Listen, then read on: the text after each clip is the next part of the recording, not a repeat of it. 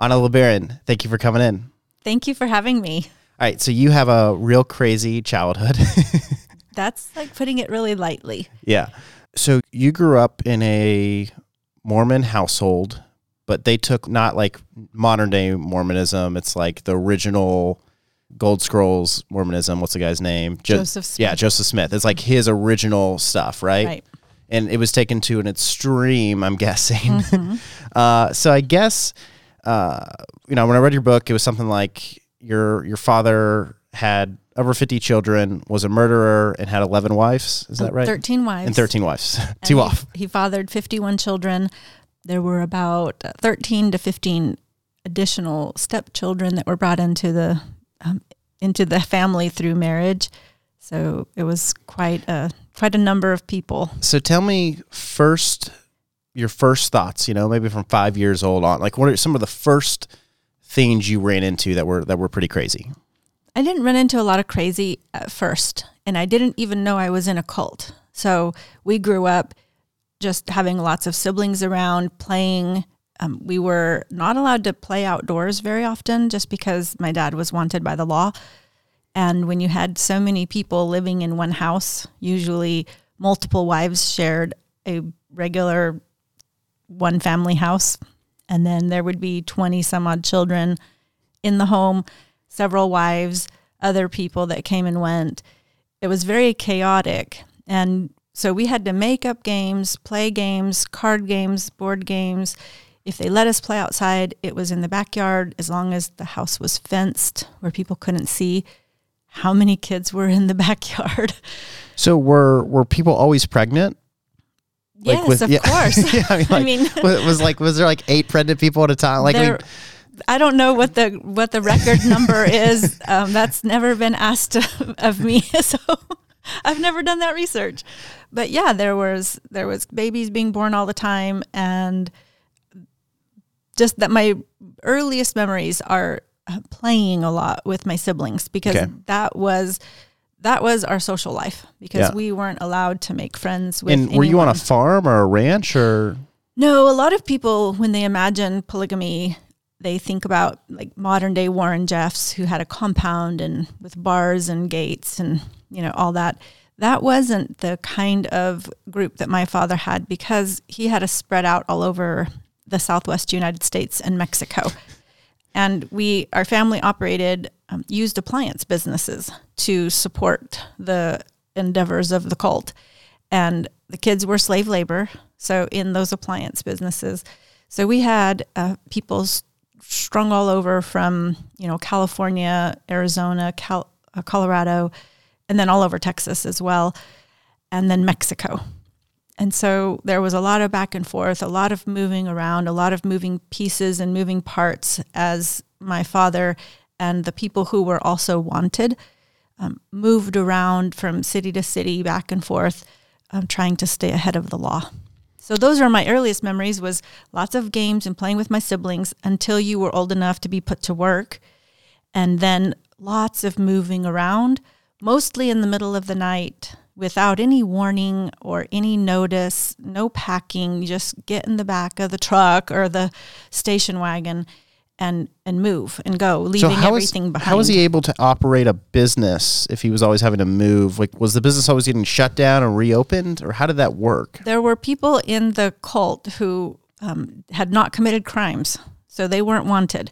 So they could rent houses and rent commercial property to start the business on.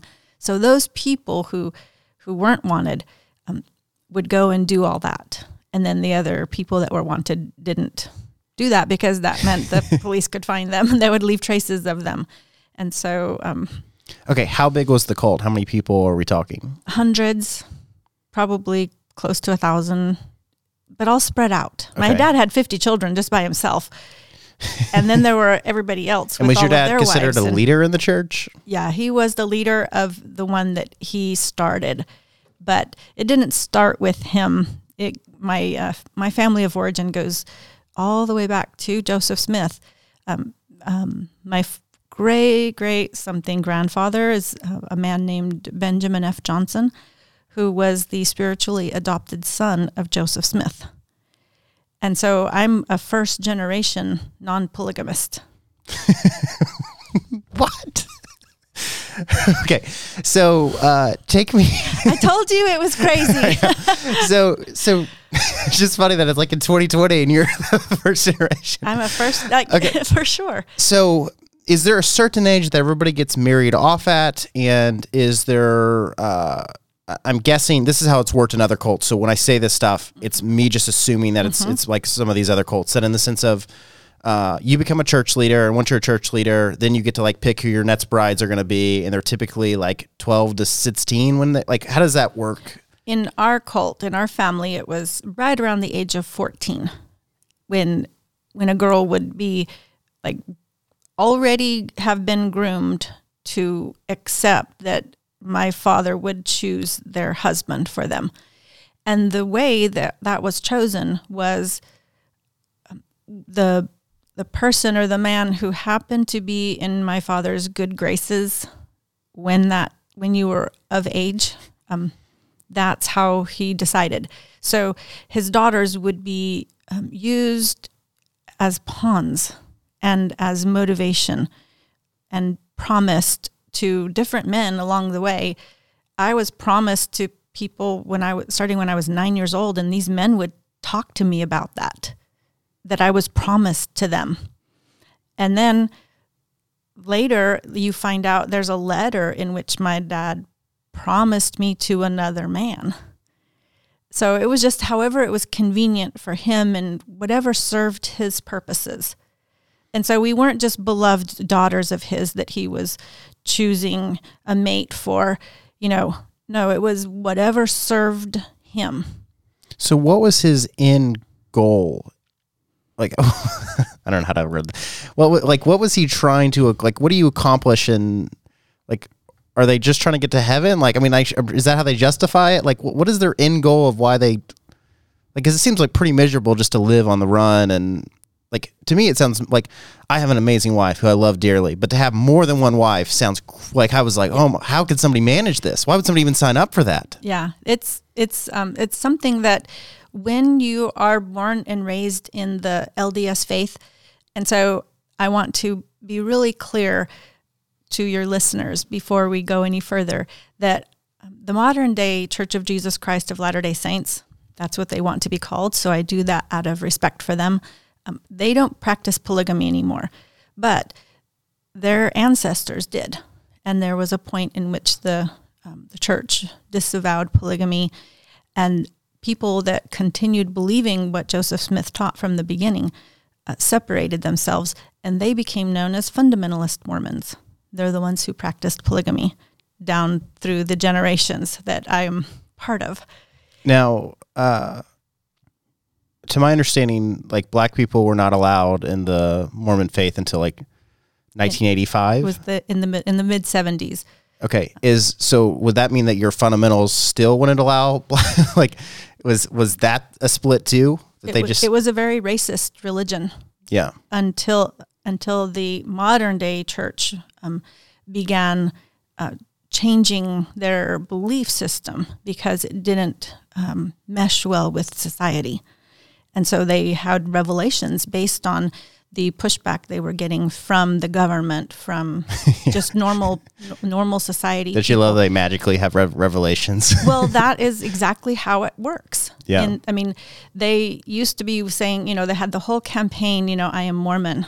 And then there was another revelation, and we're no longer Mormons. We don't call ourselves Mormons anymore. We're now the Church of Jesus Christ of Latter-day Saints. So it's a thing that is very fluid, and as time goes on, they become more and more socially acceptable. And there was a time when Joseph Smith started the religion that Joseph Smith said he had to start this new religion because every other religion, every other Christian denomination on earth was an abomination in the sight of God. And so now the Mormons are saying, we're Christian. I mean, Joseph Smith would roll over in his grave if he knew that Mormons were saying we're Christian now, because that's not how it started. And so most people, though, And even people that consider themselves part of the Church of Jesus Christ of Latter-day Saints don't know their history. They don't know all these darker elements of their church history. But the internet is making it possible for people to find these things out and then come to different decisions, if that's what they want to do, about their faith practices. Yeah. It's really interesting. I was on a podcast with a guy who I didn't know was Mormon. And I was like, well, I don't believe like Mormons believe they'll get their own planet and they'll be their own God. And I was like, I just believe there's one true God. And he's like, that's not what Mormons believe. And I thought that was I was like, oh my gosh. It hit me like, oh my gosh, I'm going to interview him. I had no clue. And I was like, see, you're going to do the sales pitch where you're going to pretend like it's the same as Christianity. And then the deeper I get into it, then I'm going to find out. I was like, but the truth is that you believe that like your sanctification process leads to you eventually being your own God. Right. And then they also continue to believe that polygamy will be practiced in the afterlife. And that is a source of a lot of distress for a lot of women who identify as Church of Jesus Christ of Latter-day Saints. It's a lot of distress knowing that in the afterlife, there's this thing that awaits them that is just horrifying. Like, there's been no example of this lifestyle here on earth or even in biblically, because there's people in the Bible that practiced polygamy. Not one single example, biblically speaking, or modern day, where good came from those things.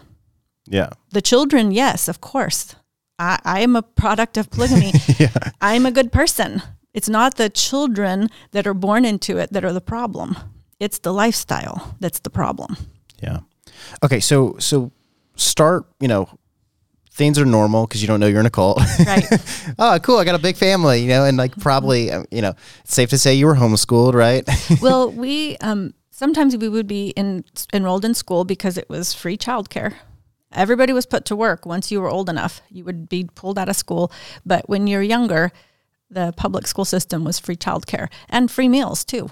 I remember vividly thinking that public school meals, lunchtime, was the best because we were raised in abject poverty. Yeah. There was no way for one man to support so many wives and children. So the wives would go on welfare. But because some of the wives weren't American citizens, all of that once it came in, it had to be shared among all these others. So one woman's welfare was feeding 20 children.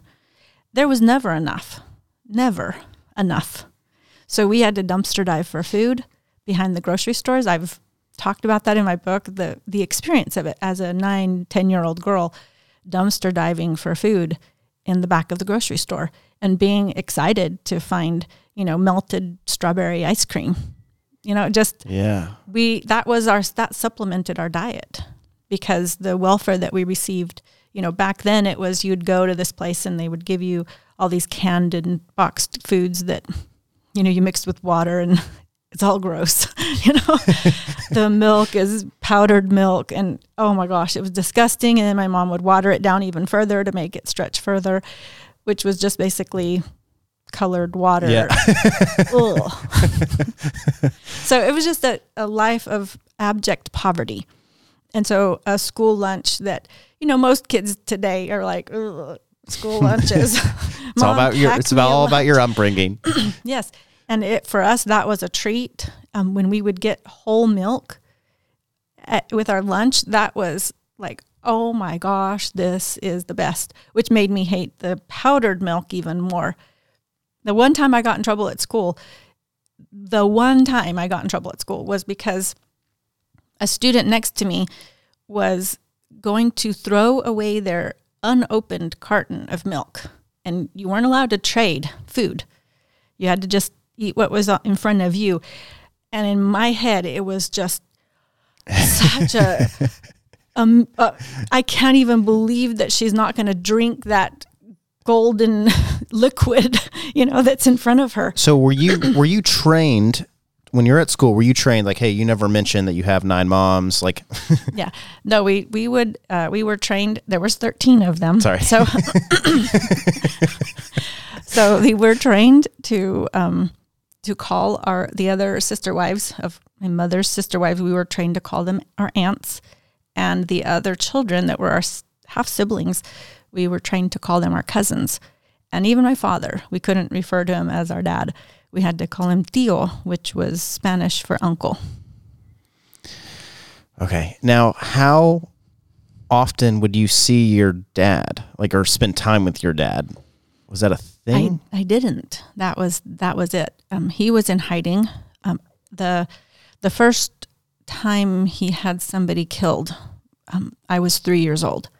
So I don't have any recollection of time before we were on the run. And so I didn't spend time with him. If he came to the house, which was not very often, he would come and go in the middle of the night. They would sequester him in a bedroom. We wouldn't be allowed to go there. We wouldn't even be aware that he was there, except that different foods would be cooked. Steaks and potatoes that, fried potatoes. We didn't get. We had to eat beans and rice and whatever welfare we could gather and dumpster dived food. He got special foods. And so we didn't know at the time that the special food was being cooked and taken into the room because our father was in there. So how do none of these sister wives just all so immediately I'm thinking about mine and I'm like, okay, let's say I marry 5 women. I'm like, the second I leave, they're going to get together and be like, you know what, this is really, we're done with this. And then they're all going to leave. How do they all band together? Tell me, is it just because they're born into it and it's all they ever know? Some of them are born into it and that's all they ever know. Yes. Some of them are raised LDS, the modern day Church of Jesus Christ of Latter-day Saints. And that's where my father got most of his converts from, because people that are raised and born into that religion were ripe for the picking. The Mormon church, the modern day church, wasn't teaching what Joseph Smith revealed and wrote about in all their sacred texts. The church, the Doctrine and Covenants, the Pearl of Great Price, the Book of Mormon, all of their sacred texts said you have to live polygamy in order to reach the celestial level when you go to heaven. And the celestial level is where you become a god and you have all your wives and then you populate your own planet. So if you're raised in that faith, when my father, who knew their sacred texts better than them, could show them very plainly, this is what Joseph Smith taught us to do. And this church, the modern day church, has apostatized and is not living the way Joseph Smith revealed and taught. And because it's there in black and white, people could be converted very easily. That's how my mom was converted. What was his motivation for wanting more wives? Well, you had to live polygamy in order to attain the celestial level. So it was a requirement. So you always had to be adding. So it's if you have 9, you have to be searching for a 10th?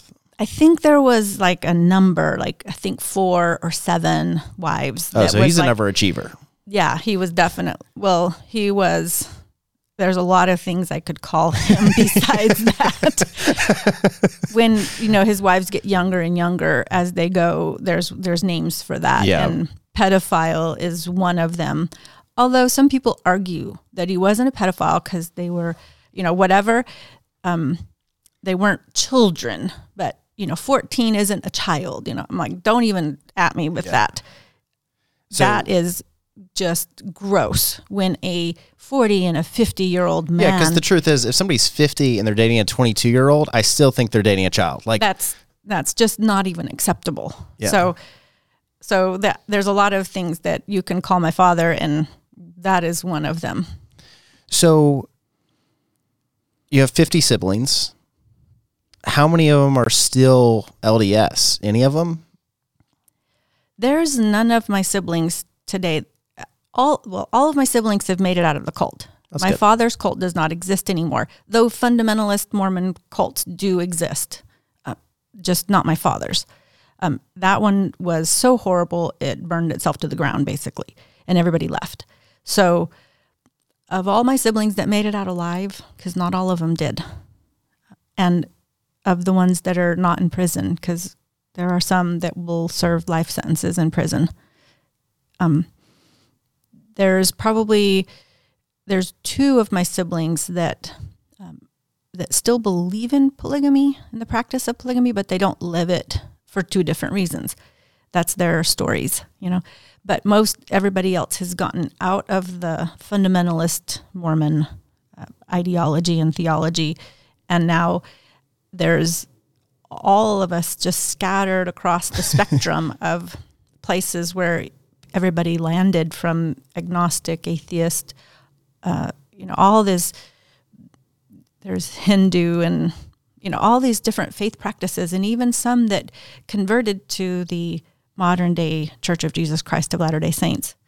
That, they went kind of back to the roots of that, just because fundamentalism wasn't serving anyone. It was awful. So dive into your story where things really start to unfold. So you're on the run. I'm guessing from like age 3 on, you're on the run. When do you ever realize that you're on the run? Like when do things start to become very real? How do you break out of this? Take me through all of that. Well, we were on the run for a lot, moving from city to city and back and forth to Mexico, etc. We were told that we were being persecuted because we were God's, chosen people. So that explained all the running. So we just had to live with it. There was no getting away from it. And do most of the guys that become like your dad, do they look at themselves as God? Very much so. Yeah, because it's like when it's like God is mad at, it just seems like they're always talking about themselves. They're every single person that left Joseph Smith's, the Church of Jesus Christ of Latter-day Saints and became fundamentalist, there are a whole laundry list of people who consider themselves to be what's called the one mighty and strong, which is part of their sacred text, that there's going to be one mighty and strong that's going to set the house of God in order in the last days. And every single one of them, over and over and over, I'm the one mighty and strong. And that's where the problems begin. And my dad, he was the one mighty and strong. Before him, it was his older brother, who was the one who inherited the mantle from our grandfather. And the first person my father ever had killed was his older brother, because he inherited the mantle. And so people doubted whether he was the one mighty and strong instead of Joel. And so my dad and Joel were working together at first, and then there was a split, and the split happened when I was 9 months old. And then when I was 3, things became violent, and my father had his brother killed, thinking that all of Joel's followers would come to him because now he's the only one left. He must be the one mighty and strong. And that didn't happen, of course. Oh, so everybody knew he murdered him. Everybody knew. It wasn't my father that murdered him. My father didn't ever murder anybody, even though there's a list of, 25 to 35 people that are dead as a result of my father. But my father never killed anyone. He would order the people that followed him to go and do it. And that's how men were in his good graces, is they would go and carry out my father's orders. So if you want a wife, you got to murder somebody? Basically. Not every time. There's exceptions, of course. And there were times when he ordered his wives to do the killing, and they would. His children would do the killing. And some of them are serving life sentences in prison because of that. And so when that happened all those years ago, and my father had his brother killed, that put a split between our two families that has been 4 decades long. It's been only in the last few years that the Joelites, which is what Joel's children and followers were called, had anything to do with the Ervelites, which is my father's children and followers. And it took 4 decades of no contact before anybody could see the light of day as to how to reconnect and how do we get past this family, just modern day Cain and Abel story. Yeah.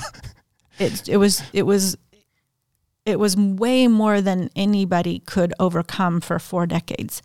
And then it was about 2016 when I made contact, accidentally on Twitter, made contact with one of Joel's children.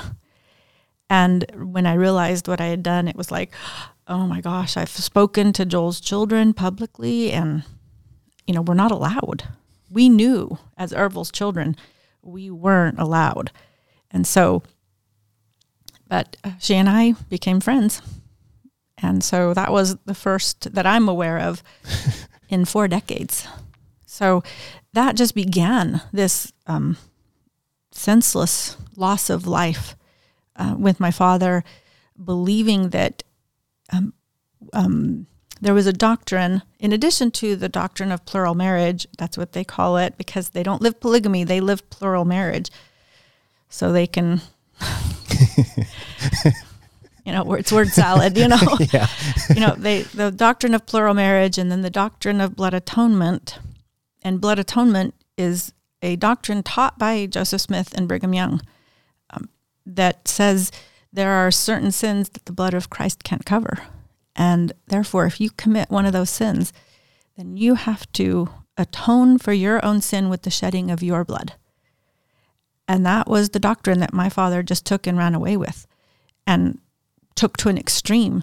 And anybody that, was a false prophet in his mind, which every other polygamist saying they were the one mighty and strong were obviously a false prophet. And he could order blood atonement on them because they weren't following the true prophet. It was so messed up in his thinking that he could do that and say that. And then the messed up people that followed him that contributed to this slaughter of people over 2 decades. From the 60s, the first one happened in 1973. The last time was in the late 1980s, early 1990s. But so much happened, and so many people lost their lives so senselessly because he took this doctrine and took it to an extreme. Take me through how you get out. What age you are, what happens. Have you already been married off at this point? I want to hear all of it. Well, there was, my father eventually was arrested. So lots of people arrested, tried, some tried and acquitted.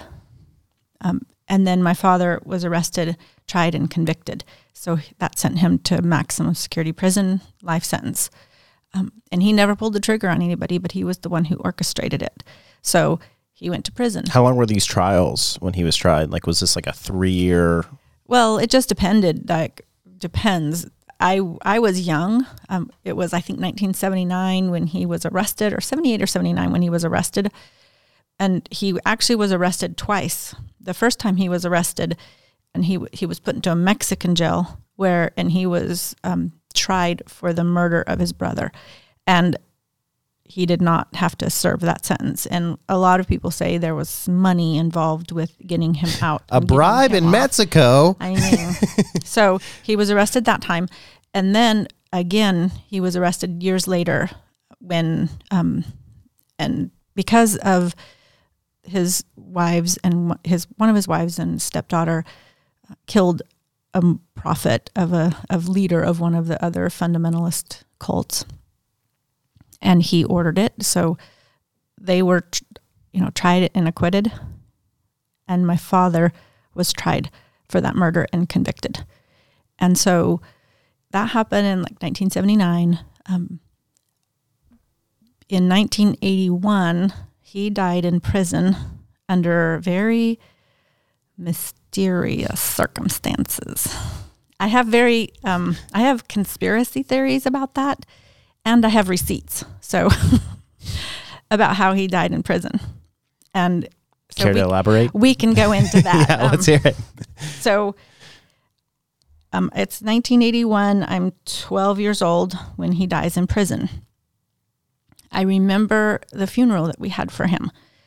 I'm 12 and a curious girl at this age. where when you go to the front of the funeral home and there's the casket with the remains, there, it was my father, and I'd only seen him twice in my whole life. And so I'm looking at the body there in the casket, and I'm so curious about this dead body because I'd never seen one before. So it wasn't like a morbid thing. It was just like, well, this is so interesting. And I even touched his hand thinking like, what does a dead body feel like, And, because people were saying that they get cold. And so I wanted to feel what that felt like. So I touched it. I was very observant and looking. And I noticed that they had him in a suit with a white shirt, very Mormonish, look. Yeah. Knock on a doorbell. and I remember as a 12-year-old noticing that there was makeup on the white collar of his shirt. There was makeup covering on his neck. And I remember seeing the dark bruising under the makeup on his neck. And it never occurred to me anything at 12 to think anything. That was just what dead people looked like. Well, much later, years later, I'm a grown adult, and I hear that there's an obituary for my father that was done in the New York Times. And so I just Googled it and found the obituary of my father. And on my father's death certificate, it says that he died of a heart attack. In the New York Times obituary, where some reporter had interviewed some of the guards from the prison, they said that he died, that he committed suicide by punching himself in the throat. Which... Did it kind of feel like Epstein killed himself? Kind of. Like... Yeah, my dad killed himself, sure. Mm-hmm. He punched himself in the throat. And I've talked to morticians. I've talked to people who, that's their job, is to study crime and do all of that. I've had the opportunity to talk to a lot of people. And when I say that, all of them look at me like, that just sounds crazy. Like, yeah. Never in the history of ever. And so in that article where these guards are reporting this facts, they say that he committed suicide and that there was a note, and there was no note. Like, my mother was the one who ended up with his, whatever his personal belongings were. There was no note, and people reported that there was a note and that he had some pact with one of his wives. There was no, almost all the stories ended up coming out and people talked, because you can't keep secrets if there's more than one person who knows it. It's just not possible to keep a secret unless you're the only one who knows it, So stories were told, there's no note, there was no pact, there was nothing. And the bruising around his neck was him punching himself in the throat. I don't believe that at all. And there were people who wanted him dead, that were better off with him dead, that were very powerful people. And so we won't have to name names, but I could. Does it? Does it feel like Epstein? Yes, for sure. Yeah, for sure. Because that guy didn't kill himself. He didn't. I don't believe he killed himself either.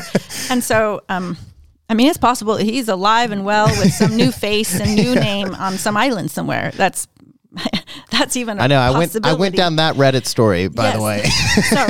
So I don't believe that my father died in prison or died of a heart attack or committed suicide. I don't believe that at all. But at the same time, it was my father dying in prison that kind of cracked open the door for me to get out. And so whoever did that, for whatever their reasons were, I'm still grateful. Like, I'm not going to try to figure out what's going on and name names or whatever. It's like, what's done is done. And it helped me. It helped all of our family that my father was now dead.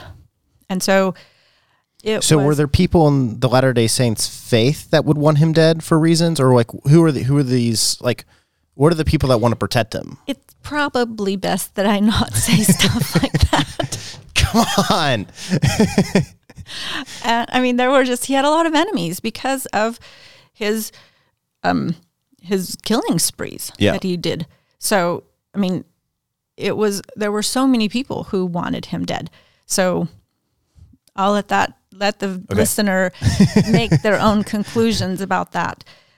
But when that happened, when my father was arrested and in prison, at that point, I was living in Denver, and his right-hand man was Dan Jordan.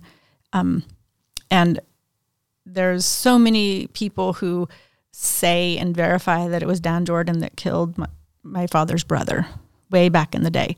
So he was my dad's right-hand man. And he was supposed to be the one taking care of Ervil's children while Ervil was in prison. But that was not happening. He had all his wives and children to take care of. And he had an appliance business in Denver that he was responsible for. And Ervil's children were his slaves. So we weren't taken care of. Couldn't have cared less. We were a nuisance and a bother to him, but he needed us to work to bring in the money. So we had been living in Denver for a couple of years as slaves, basically. And because my father was now in prison, he kind of lost some control over the group. Not all. It's like the modern day Warren Jeffs, controlling things from prison. It was happening. And so my older brother was working in Houston with a couple of other men that had been followers of my father, but hadn't actually left the cult, but they had distanced themselves from my father, and with good reason. All of them had been part of the killing, and they didn't want to have anything to do with that anymore. And so they were living and working in Houston. My older brother showed up one day with a U-Haul truck. And for the first time, we packed up all of our things and moved, whereas every other time was in the middle of the night and let's go. So we moved to Houston, and it's there that under the care and administration of Mark Shanoth, who actually cared about the children, cared about the people. And he had an appliance business that he was running, but we had to work, but he would pay us for our work. I mean, $5 a week isn't a lot, but it's a lot when you're a kid who has been a slave, getting nothing, being promised money, but never getting any. He would actually pay us $5 a week. And when you're 11, 12, making $5 a week, you could, save up your $5 for, 3 or 4 or 6 weeks and buy a brand new pair of jeans, Yeah. Gloria Vanderbilt with the little swan stitched on the pocket. Before my time. I mean, all your listeners that I'm dating myself, that's all. And then you could save up your $5 for several more weeks and go into Marshall's and buy a pair of Nike tennis shoes that fit. Yeah. That weren't hand-me-downs. That weren't hand-me-downs, or dumpster diving from the Goodwill boxes. I did that too. So I had jeans that fit and Nike tennis shoes that fit. And I'm at that age and stage where those kinds of things are becoming important, when you're in that. Yeah. And are you at a public school at this time? At the time we were. Mark did start a private school, an unaccredited school, but the reason why is because if you were in public school, you had to work all day. You were in school all day. You didn't have a lot of working hours after school let out. So he started a private school where we could go to school and get our education. So we would go to school until noon, have a quick lunch break, and then go and work in the warehouse and then get paid $5 a week for our work, But he was also providing the education that was an actual education, So he actually cared about our well-being. And this was going on where this is our life, and it's the first time that even my mom is paid for her work. And she could shop for groceries in the grocery store and buy cereal in the grocery store aisle. She was buying gallons of whole milk, it was just like, this was the best life we had ever had. And it was good. Mark would let us go to the roller skating rink every Friday, pay all our way in. We could roller skate to secular music. Oh. And we could go to the what were movies. The hits? Air Tonight by Phil Collins was a big one at the time. Crack that whip. Yeah. So we were allowed to listen to secular music. We would go to the movie theater. My mom would take us to the dollar movies, and so before we'd all pile into the car, and she would take us to the donut store that was right by the movie theater and get their day-old donuts, which are still good, by the way. They get the big old boxes. Hey, better than 3 days in the dumpster, right? Correct. Very astute comment right there. So the day-old donuts, and so we would get the little snacks because she couldn't afford the snacks in the movie theater. So we'd get the donuts, eat them, go to the movies, dollar movie, and we were allowed to watch movies. And we would listen to the radio. I bought my very own Kenny Rogers Greatest Hits record during that time. Okay, and so you're 13, 14 at the time? I'm 12. Okay, you're still 12. Okay. Still 12 at this time. So that is our life at the time. And at that point, we're still in public school. That's a whole different thing, a whole different experience. But all of those things were happening. And I remember the day that, because we were all working in the appliance business, I would answer the phone, and I would sell washers and dryers to people. I made my first sale at 11. Just my mom had to step out and go to run an errand, and a customer came. And because I had heard the spiel so many times, the customer comes, and I'm like 11, and I'm like, he needs a dryer. So, okay, here's all the dryers. Here's the prices. Here's the guarantee, blah, blah, blah. Here we go. He's like, okay, I'll take this one. I write up the thing. I write up the ticket. He pays me the check. And back when there were checks. And then I help him load the dryer onto his truck. And my mom comes home, and I've sold an appliance because I knew how. And I answered the phone and talked to people all the time. I would answer the phone, take the pickup calls for people who wanted to get rid of their old appliances. And we would go and buy them really cheap and then fix them. The boys would be taught to fix the appliances, and the girls would be taught to clean them and paint them and make them look like new. So all of that was my job, was to take those calls and then write all the information down, the address and all that, and then go back to the maps books, because you had a book that was a map, that was maps of Houston. And then on the wall, there was this giant map that each numbered box corresponded to a page in the book. That's the days before Google Maps and Waze. So I had to plot all the different addresses and then put the cards in the order that the driver was going to go, so that there wasn't any backtracking. And that was my job. So I did it. So anyway, the phone, it rings on a Sunday morning, and I'm used to answering the phone. So I pick up the phone, and before I can say hello, I realized that my mom had already answered the phone upstairs. And back when those kinds of phones were available. And I overheard the caller was Dan Jordan giving my mom the news that my father had been found dead in his prison cell. And that changed everything. So my dad died. We had the funeral. I saw the bruising on his neck, as a 12-year-old. And then because everybody had left Denver, all my father's children, wives had left Denver, leaving Dan's wives and children alone, they didn't have to work as hard as we did. Well, his business went under. He didn't have any slaves. Mark's business was thriving. So after my father died, probably within 6 months to 9 months, the timeline is fuzzy to me. There were changes happening. Things are shifting, and you can tell that there's a lot going on behind the scenes in the undercurrent.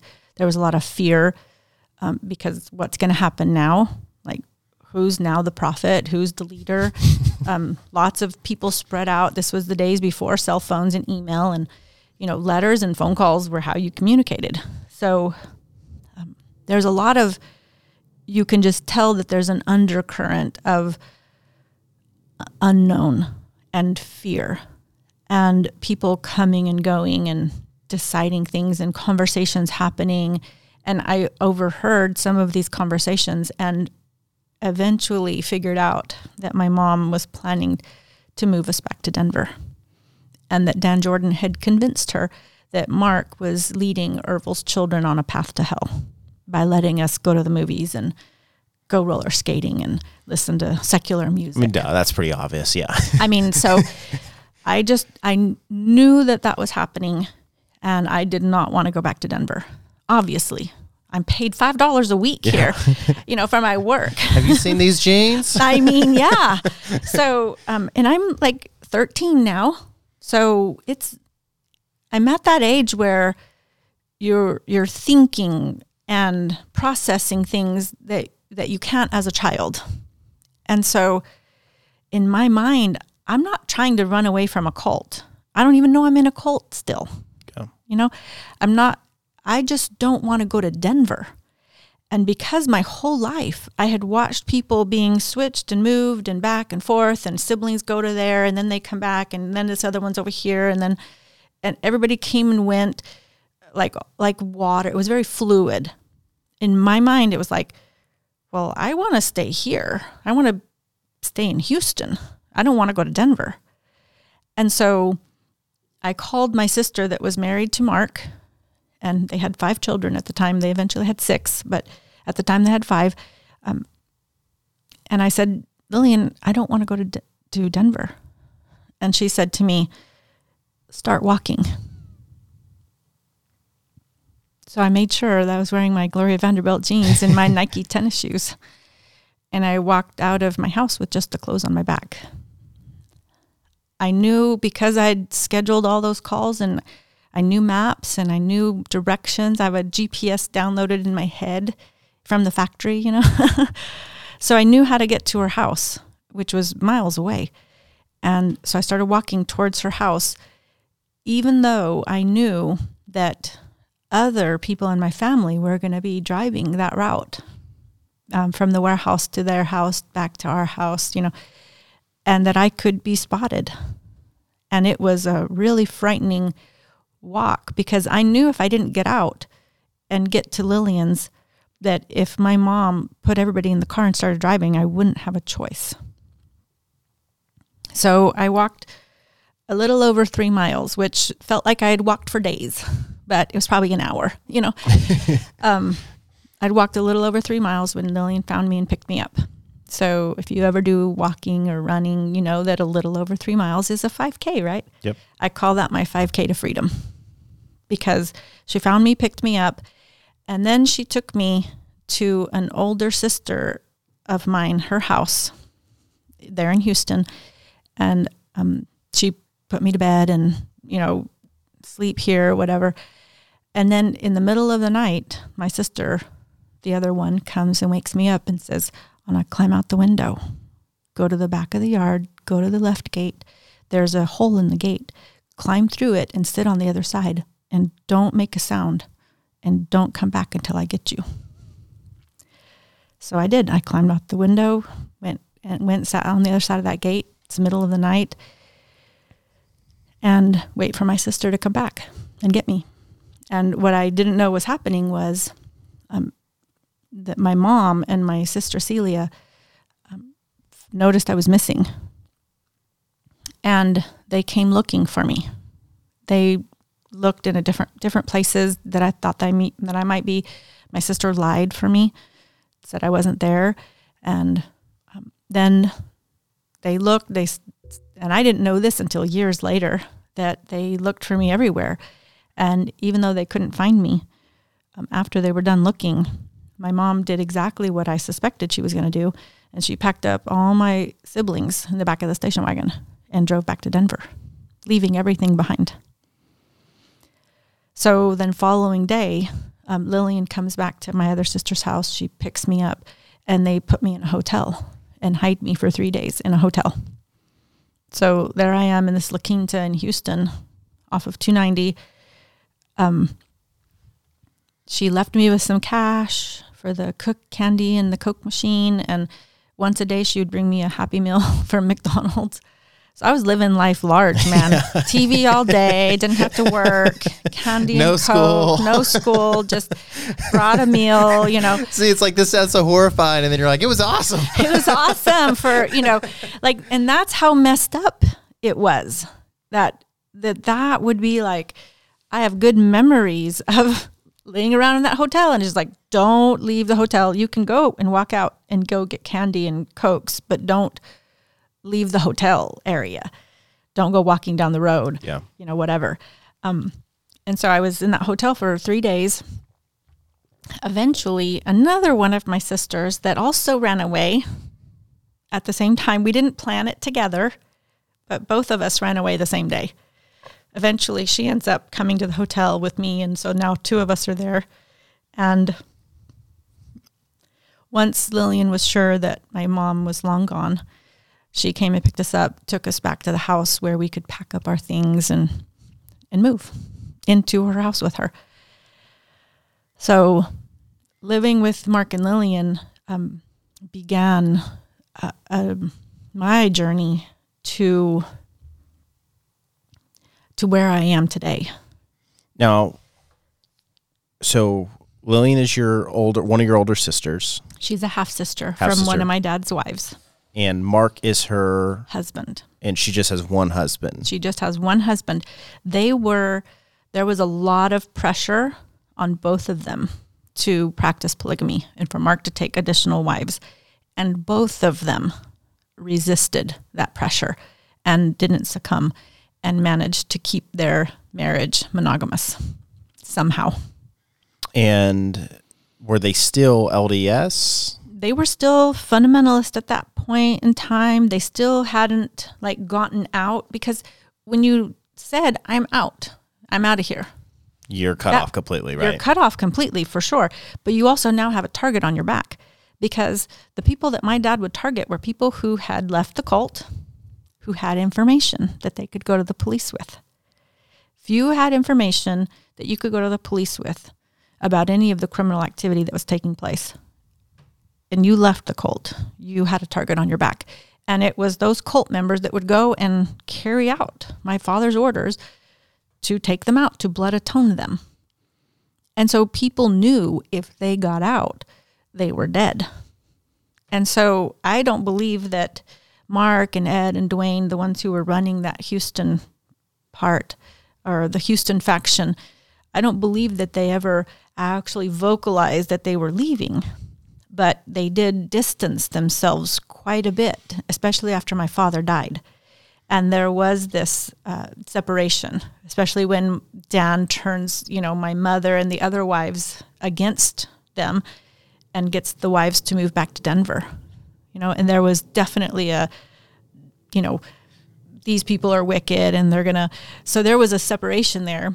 But because my dad is dead, people aren't being killed anymore.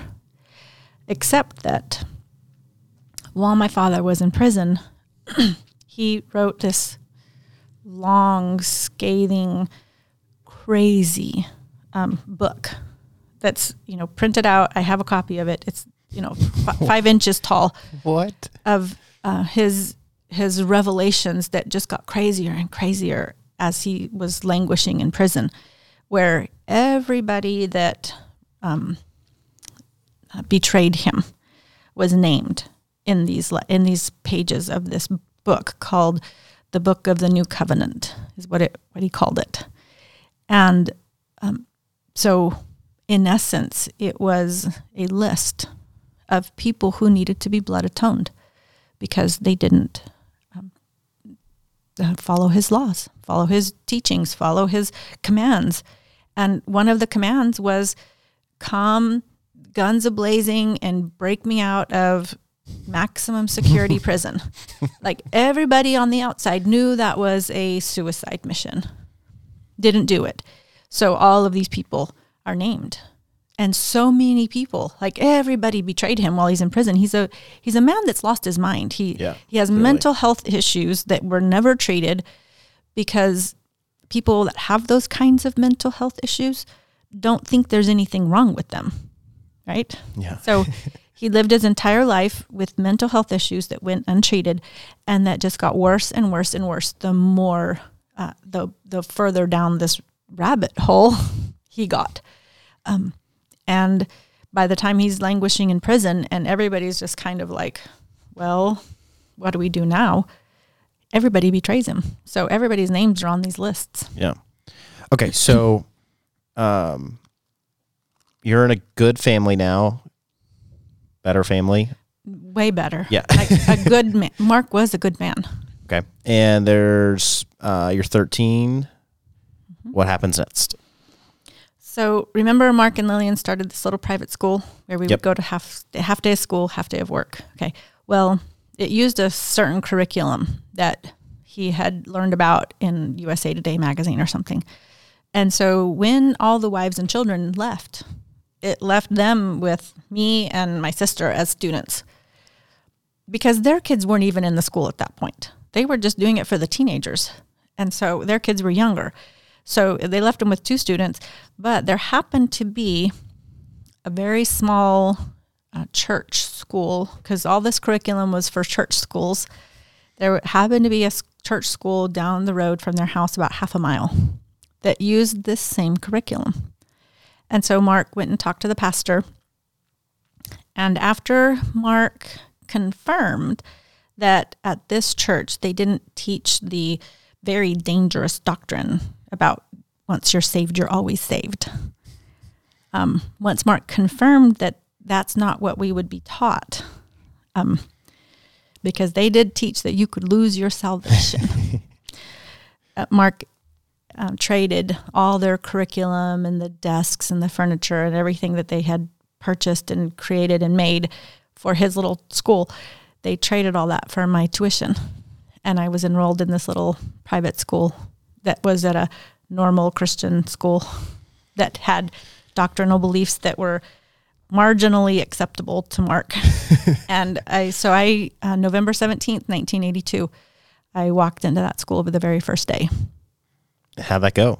And just the fact that I was living in Houston, that I didn't have to go back to Denver, my life was good at that point. And then I get enrolled in this little school where I'm in school all day, like a regular kid, and at this school, they knew enough about my background that the teachers were just extra kind to me, extra loving. They took me under their wing and helped me adapt and adjust to this new type of learning and schooling and environment.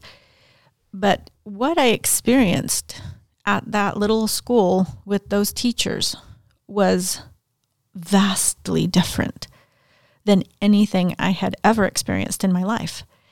And so it became like, this is the most amazing thing ever. This is the best. In my mind, at 13, having lived the life I did, yeah, I had reached, like, this is the best it could ever be, and made friends for the first time. For the very first time in my life, I made friends with people outside of our cult. Friends that I still have to this day. And so I enrolled November 17th. I just picture like your friends being like, my parents are weird. And you're like, what? Well, we were taught not to talk about it. And it took me a long time to be able to talk about it. So I just kind of blended and didn't say and didn't talk about it. And, they kind of knew stuff, but not a lot, But, so I enrolled November 17th. And then whatever that month, on Thanksgiving Day, they had already planned a youth retreat. So 10 days later, here I am, like, in the best environment I've ever experienced in my life. And then my sister lets me go to a youth. I don't know if you've ever been on a youth retreat. Yeah. You have. I mean, they're the same. You play all day, and then at night you get a little bit dressed up, and you had to take a dress or dress clothes, dress up and go and hear a sermon, Yeah. The same thing. Well, I've worked them, so I never went as a kid, but Okay. I've watched people, I know the ploy, like I know the bait and switch. Yes. So I get to go to this youth retreat after 10 days of being in this little school. And of course, we play all day. It's the greatest ever. All of it is just the best. And then at that night, the youth pastor gives a sermon and invites anybody that wants to accept Christ to stay in the room. And then he dismisses all the other kids, all the other teenagers. And generally speaking, it would have been in my nature FOMO would have been real. Like, what are they doing that I don't get to do? Because all of this is awesome. Well, it was like, whatever they're selling, I'm buying. And so I sat there and everybody else left and the youth pastor stayed and prayed with me. And I accepted Christ. So now you go back to your family and announce you're a Christian? No. Okay. I knew better than to go back and announce that I was a Christian. I kept that under my hat and pretended like everything was just the same.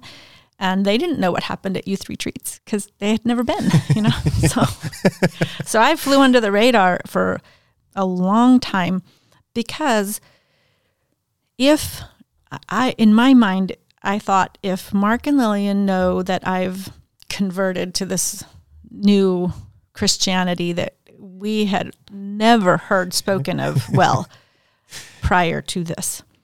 It was always the word Christian was spoken with derision. Like it was the worst you could possibly believe. So I become a Christian, and I'm not going to tell Mark and Lillian this. It's just going to be like I live this life at church school and then a different life at home. Well, one of the requirements to having a child enrolled in the school was that the parents had to attend church once a week. You couldn't just say, here, fix my kid, and you live off like the devil, you had to show up at church. So Mark and Lillian did. Over and over and over, they kept showing up. And eventually, both of them also became Christians. Wow. Okay. So did you have this, hey guys, I've been one for 3 years? Like how much later did this happen than when it happened for you, for them? It was a very gradual thing. And it probably was maybe a year or two or something. The timeline is obviously, I wasn't keeping dates and recording times, but it was much, much later. And, then all of a sudden they're talking in church and talking about their experience. And it was like, oh, okay, I'm safe now. I won't get sent back to Denver. Yeah. Because that was my biggest fear. Yeah. So did your mom just gave up, or when they couldn't find you and she moved to Denver, what? She did not just give up. No, That was not the end. Not too long after I ran away from home and I'm living with Mark and Lillian. And they had just enrolled me in that little school. I mean, it was all brand new. It was all recent. I came home from school one day and I'm in the house by myself. Mark and Lillian are at their business. And I'm at home by myself. And I look out the back window and I see my mom coming around the corner. And literally, the blood drained out of me and my knees buckled and I was scared spitless. And I had to find the phone and dial it and get down and not let myself be seen.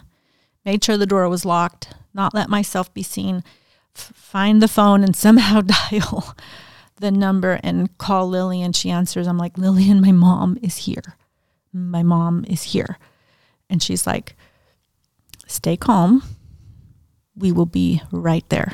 They were 10 minutes away.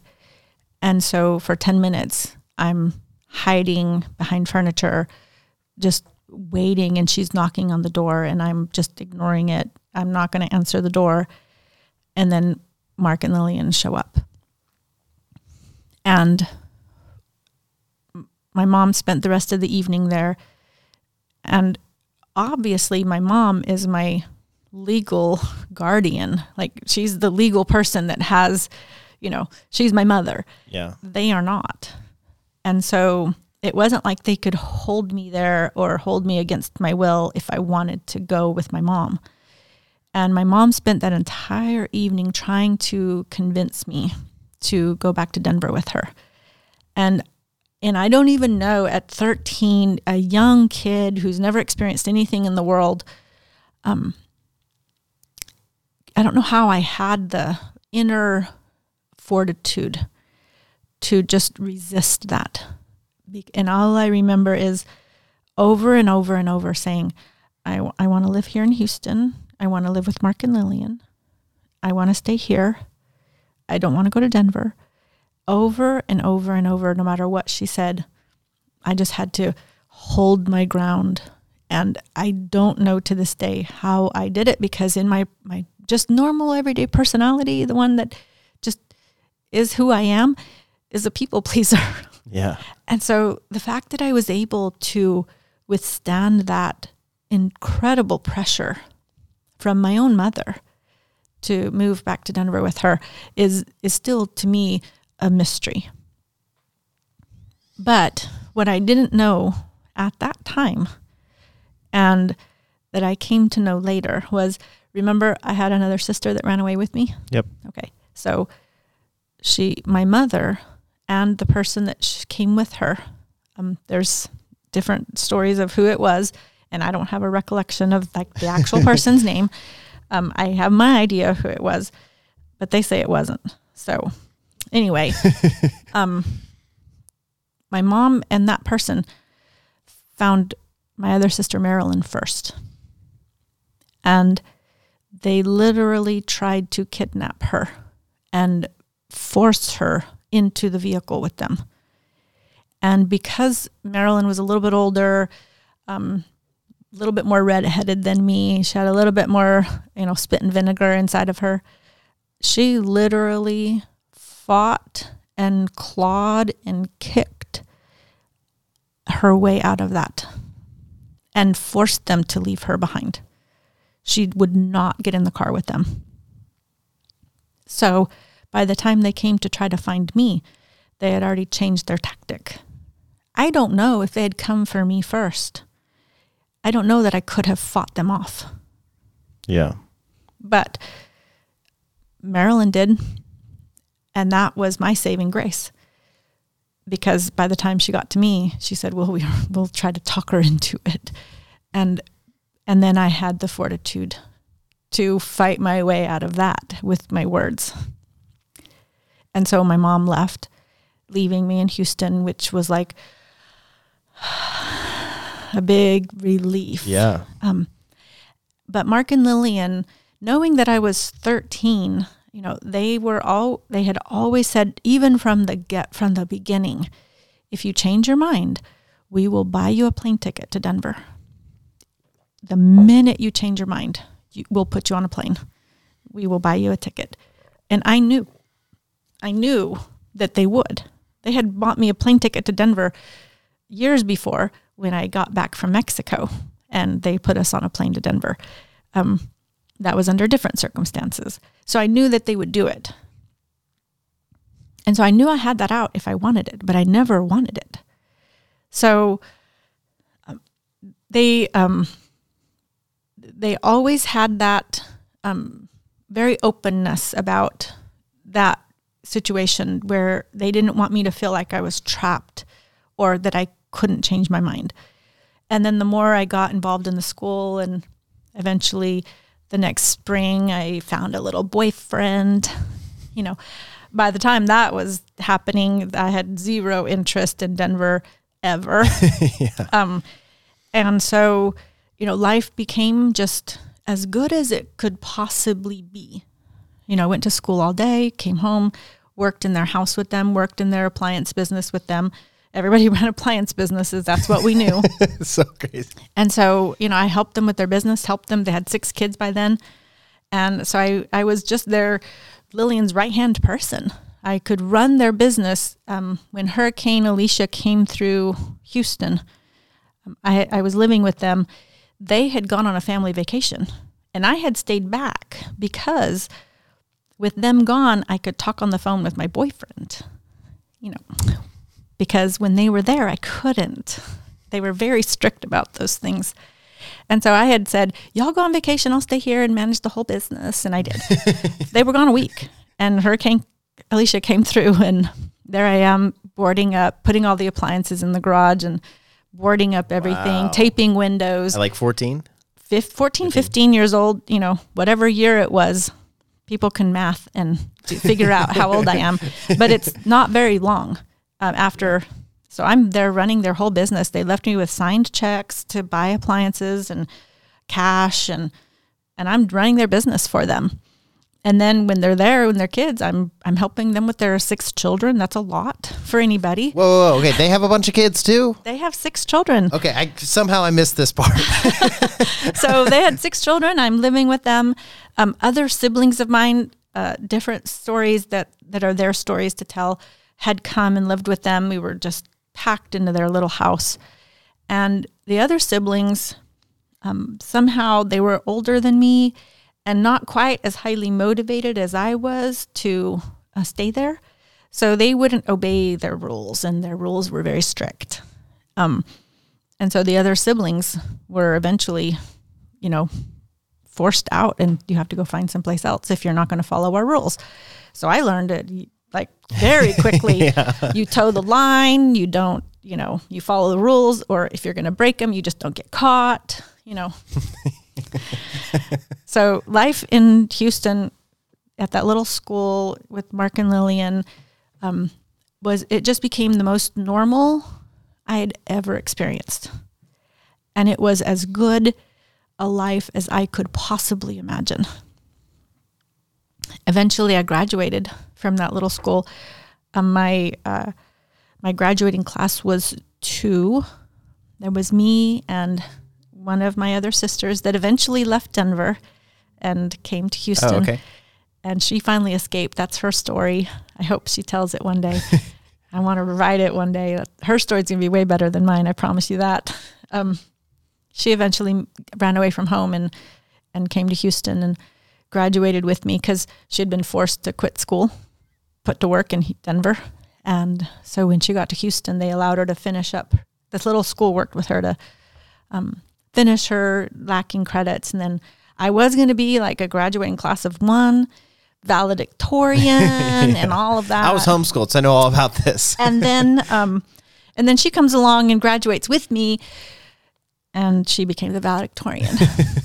So I was either salutatorian or the bottom 50% of my class, whichever way you want to roll that so dice. So you graduate high school, and it doesn't sound like you're scarred from your upbringing. I'm very scarred. I just don't know it yet. Yeah, okay. Because life was the best we had ever had. You just think, this is good.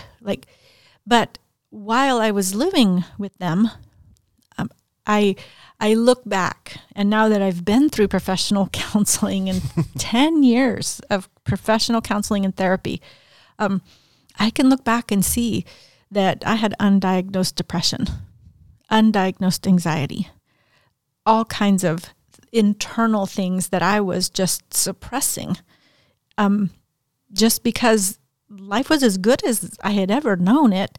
Why would I be sad about anything? And the other half of that equation was Lillian also had experienced so much in her life, and her growing up was different than mine, but she had experienced a lot, and Mark had as well, and they knew they had it really good.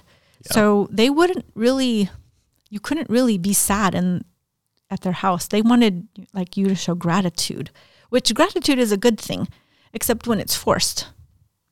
And it was kind of forced. You had to be grateful. You had to smile. You had to be pleasant to be around. And that was something that Lillian required, was if you are in a bad mood, go be in your room. Don't. But you also had to do your work. So it wasn't like you could be in a bad mood. You had to put your face on, game face on, and smile and be pleasant to be around in order to be acceptable to her. And so I did. And so all of my pain, the trauma, the abuse, all of those things that we experienced, trauma, abuse, and neglect, it was just shoved down and suppressed because I was so grateful to have this good life. And in order to keep it, you had to suppress that. And so I did. So you graduate high school. What happens next? Well, the hardest things that I've probably ever endured took place after that. I graduated in 1987 and stuck around and kept working for them and had made college plans, but those didn't come to fruition. So I was there living with them. And in June of 1988, all of our worst fears came true. In August of 1987, right after I had graduated, somebody, now we know who it was now, but Dan Jordan was killed. Dan Jordan was on that list that my father had left. And Dan Jordan was like a number one on the list, and he was killed.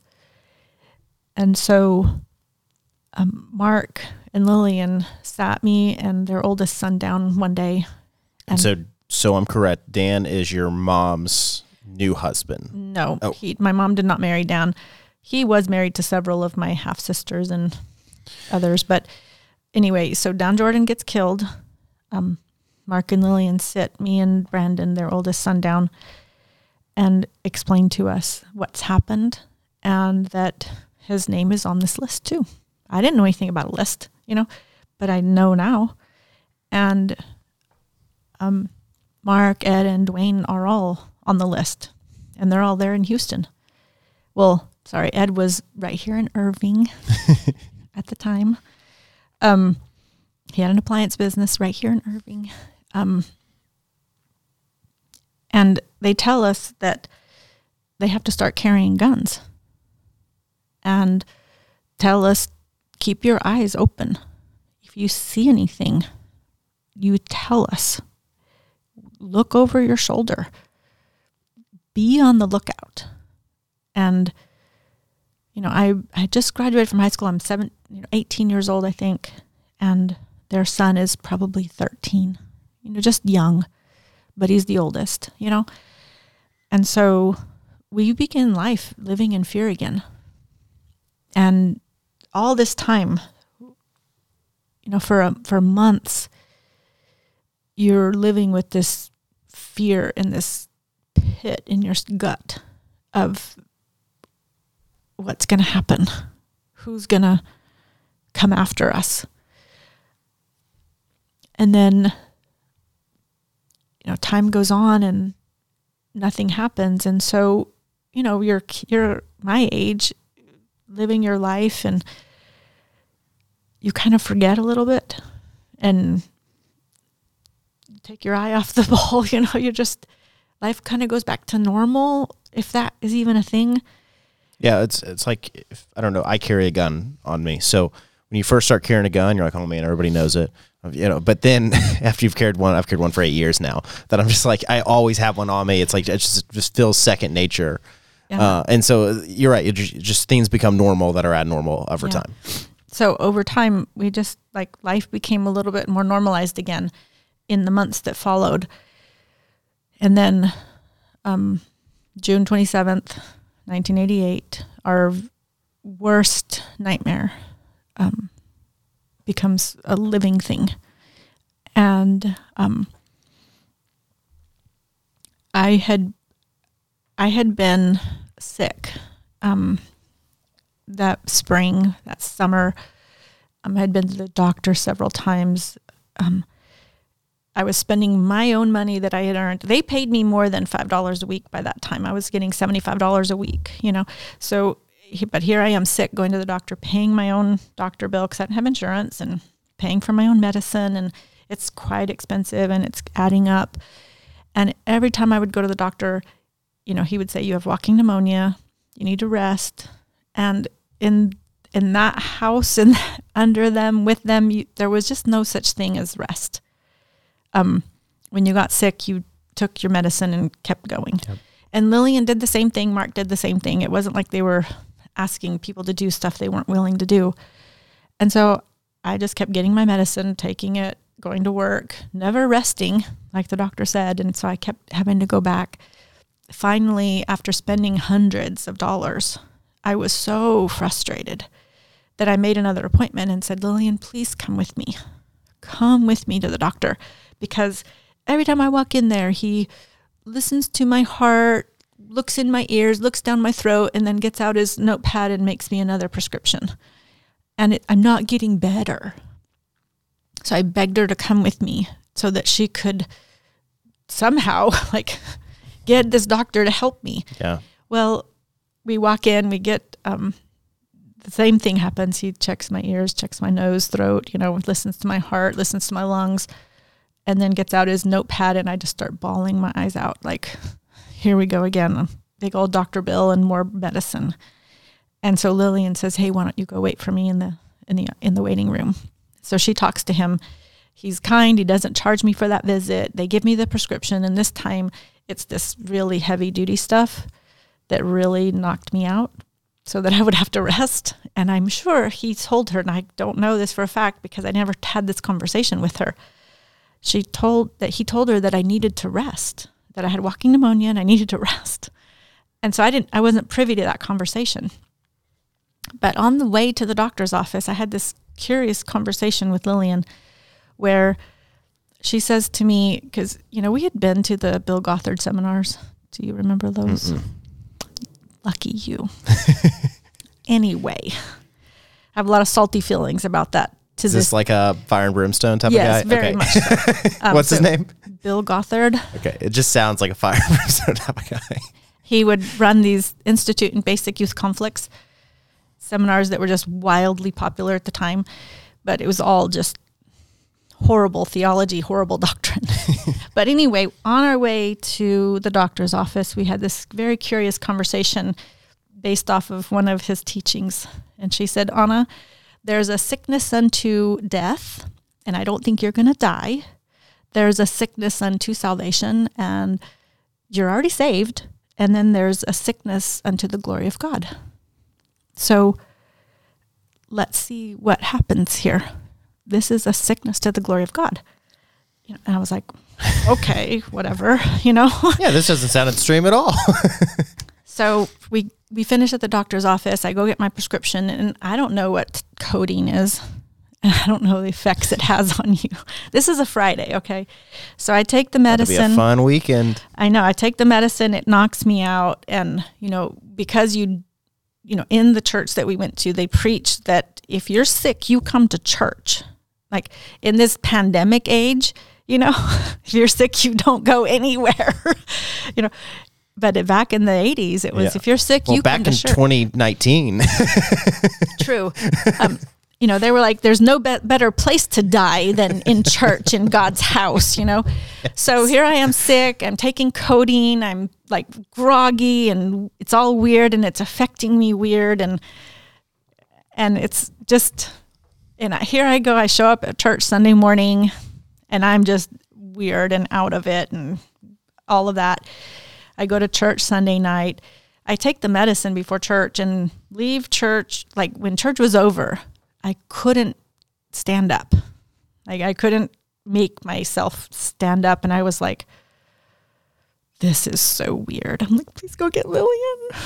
And Lillian comes, and people help me walk out to the car, and they we get home, and I laid down on the living room floor because we were watching TV or something. I don't remember what. And I fall asleep. Lillian puts a blanket over me and a pillow under my head, and that's where I sleep that night because I was out. And then the next morning I get up and I take my medicine. It's Monday morning. Take the medicine, get ready for work because you still go to work. Yeah. Well, because I'd taken the medicine, and then I laid down on the couch because it was starting to affect me. And I fall asleep on the couch waiting for Lillian to get ready so we can go to work together. And she comes and shakes me on the shoulder, and I'm groggy, And for the first time ever in all the years I'd lived with her. So I went to live with them in 1982. This is 1988. This is June 27th, 1988. She tells me for the first time ever, why don't you just stay home today? Take care of the kids. Fine with me. She goes to work. I stay there. I'm with the kids. It's a little bit after 4:00 in the afternoon. And I get a phone call from one of the men that worked for Mark. And the second I answered the phone, I knew something was wrong. I mean, the second I heard his voice, he's like, Anna, are you and the kids okay? I'm like, yes. Okay. There's somebody coming in a truck. Mel's coming in a truck. When he gets there, put the kids in the truck and go with him and don't ask any questions. I'm like, okay. And I already know the worst things have happened, but I don't know what they are. So I gather up the kids and 2 cars come and we put them in the cars and they take us to a safe house. And the whole time I'm thinking to myself, Mark and Lillian are dead. And I'm 19 years old. I'm going to take care of these children. They're the only mother thing I've been there like Lillian's right-hand person for all these years. And they're orphans now. So I'm taking care of these kids. No judge is going to take these kids away from me. I'm 19. I'll raise these kids. That's what I'm thinking this whole time that we're waiting in this house for somebody to come and tell us what's going on. And we waited for hours. This whole time I'm like, worst case scenarios. Yeah. I mean, the kids don't know what's going on. I don't know what's going on. And then eventually the pastor's wife of that church comes and finds us and tells us that Mark has been killed. And that he was killed in his office there. I was supposed to be with Mark that day. And if I had been with Mark, I would have been killed too. And what about Lillian? Lillian was the mom, right? Lillian was the mom. And, they tell me that, Mark was killed, and which in my mind was like, Lillian's alive. She can take care of her kids. I don't have to take this on. And it was a relief at the same time as the worst possible grief, overwhelming loss from the only person in my life. Then I called my sister Celia, the one that graduated with me. And I said, Celia, you need to come to Marianne's house. And she's like, why? Like, you just need to come here. I didn't want to scare her and alarm her. And then she has to get in her car and drive. So I'm like, you need to come here and you just need to trust me. And I'm like holding it together. I'm holding it together as best as I can, trying not to alarm her, but she's already alarmed. She already knows. She gets there and I'll meet her outside and I'm like, she's already like, what's going on? Tell me what's going on. She knows something's wrong. And I'm like, calm down. Let's get inside and I'll tell you. Just be calm. Mark and Lillian's kids are inside. I don't want to frighten them. Be calm. And she's like, tell me what's going on. I mean, she is like she knows. And so we get inside and we go to this back bedroom and I tell her, Mark's been killed. And she just weeps and wails loud. And I'm telling her, quiet, be real quiet. The kids, I don't want the kids to be scared and, alarm them. The kids know their father died. But, that's like, be kind to these kids, Like, that was my main concern with those children. Yeah. And she's weeping and wailing. And then not long after that, the news comes in that it wasn't just Mark who was killed. Mark's brother, Dwayne, who had then at a different location, was also killed. Dwayne's young daughter was with him. She was killed. And then my brother Ed, who lived here in Irving, had his appliance business here. He was also killed. All of them killed at the same time, on the same day, planned out. Those events became known as the 4 o'clock murders. And our lives were never the same after that. I don't even know what to ask. Okay. Whew. You find out this horrific news that the family that's raised you essentially from a young girl to a young woman has not only have they been killed, but everyone in the family that's outside of fundamentalist Latter-day Saints has been killed at the same time on the same day. Yeah. That was one of the most horrifying days of my life. We were, of course, this is national news. The police are involved. The FBI is involved. The SWAT team in Houston was protecting our house. We couldn't come and go. Planning the funerals, which with all of them was a massive undertaking.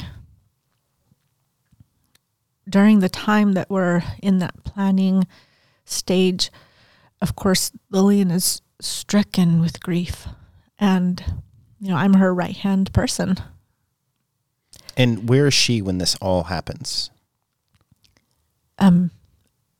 So what we find out later, it's like Brandon had gone to work with his dad that day, his oldest son. And Lillian's brother, Paul, came by the office and was like, "Hey, let me take Brandon to lunch." "Yeah, sure, take him to lunch." And then Lillian had to go do some errands. So Mark ended up being alone during that time. But, the business is there. I watched on the news them bringing Mark's covered body, the coroner, bringing him out on those little, whatever those stretcher things are called. That I remember that image on the news and knowing that that's where he'd been killed. And then I don't know, a day later, 2 days later, I'm not sure, because I helped them run their business. There was a point in which I had to go back to the office where he'd been killed. Bullet holes in the walls, blood spattered, the fingerprinting, all the grayness from all the fingerprinting that the authorities had done. All of that's still there. And I had to go back and sit there at the desk where he was killed and log into the computer, this old Epson, the computer that Mark had for months sat and programmed so that it would print receipts. Wow. For the business. And there was information in that computer that was needed, and I had the login and the password or whatever it was at the time. I don't even remember.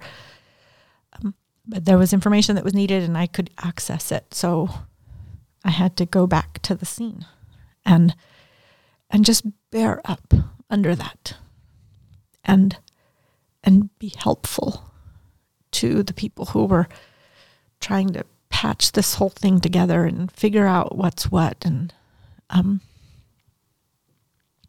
then the funeral's being planned. And one night we're getting ready. I'm downstairs and I'm ironing. And we're already scared out of our minds. And SWAT team is surrounding our house day and night. we're not allowed to leave unless somebody knows where we're going. And, you know, under no conditions do you leave just for, like, to go for a walk. You know, nothing. So it's nighttime, and I'm ironing some things for the next day, and all of a sudden, all of the lights go out in the house. And everything goes dark, and instantly, in my mind, they've cut the electricity, they're coming in, they're going to shoot us all. We're all dead. And everybody is thinking the same thing. There's lots of people, family that had come into town. There's lots of people in the house. And everybody is scrambling in the dark, whispering, where do I hide? And I finally find my sister and Celia, and we go and hide in the bathroom, in the bathtub.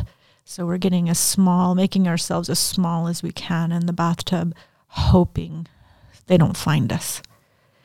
And we're there for who knows how long. Feels like forever again. And then the lights come back on. And it's like, what's happening? And somebody comes in and says that everything's okay. They had installed lights that would motion detecting lights around the house, and somebody had tripped a wire, a breaker, but shut off the electricity to the entire house. But for that terrifying moment, minutes, however long it took, you're going to die. And you're just waiting for the gunshots to start. And then you end up going to this funeral where the entire city of Houston knows what's happening. And, there was so many people who knew the family and the churches and all the people that this was a massive funeral, that the Houston SWAT team donated their time to protect the family at the funeral and at the cemetery for the burial. And so we're arriving for the funeral, and there's plainclothes police doing odd jobs, but it's not. It just looks like a worker. Yeah. But they're plainclothes police, just keeping an eye on things. I get to the funeral, and when you pull in, everybody, like there's a police and authority checking every vehicle. Because years and years before, one of the tactics that my father had come up with, because he wanted to kill somebody, but they knew that they were on his list, so they were in hiding. So my dad came up with this plan to kill somebody that would force them to come to the funeral, and then they could kill him there. All of that history left us at this funeral thinking, what if they come back? And of course, all the authorities know, and the FBI knows, and the police know. They're all protecting us. And when I arrive at the funeral home, I was taken aside by the authorities, and the thing that they wanted to know from me was they were showing me all these pictures of my family, saying, is this good family, or are these bad family? Are these the ones that are going to come? I had to name and say, these people are good, these are good. These are the ones that are part of the group that is carrying on my father's orders. These are my siblings, people that I love and cared about, that I'm saying they can be the ones. These are the ones you have to watch out for. So I want to dive into who orchestrated this, who planned this, where this, do we know whose idea it was? Do we know where the people who executed the idea? Are all those people in jail? Are all of them dead now?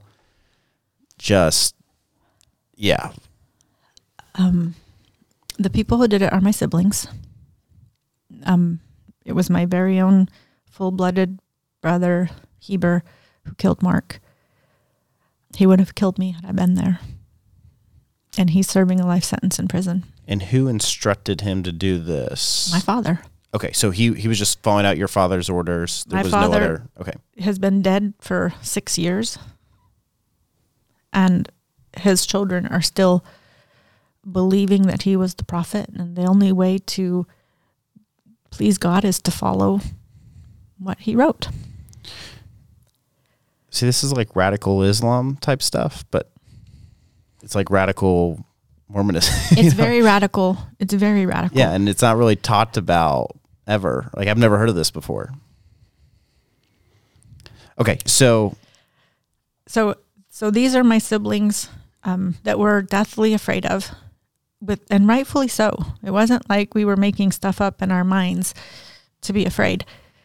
They eventually do get arrested for other stuff, and then they're in jail and they're using aliases, so nobody even knows that they have the people that committed these crimes. And then I read years later a report about they were in prison or in jail in Phoenix, I think, and some person that's doing their job and looking at aliases and cross-referencing. This is in the day before computers, Yeah. So they're doing manual labor, cross-referencing all these. Like, these guys are just telling these weird stories, and their stories are weird. You can tell they're lying. You can tell they're aliases. So he's just randomly checking this and that and the other, and they were arrested actually for auto theft. And eventually they're going to have to release them because whatever, you can't keep somebody in jail for auto theft. And their time is coming to get released. And like literally at the last minute, some random person doing their job makes the connection somehow. I don't know all the details, but they make the connection and they figure out who they have in jail. And this is how long after all of this? 6 months. Okay. Maybe. I don't. So for 6 months, you're living in complete fear that you're next. Mm-hmm. Yes. So I'm not sure exactly when that happened and how it happened, but eventually they were arrested. Well, so, life kind of is not normal anymore.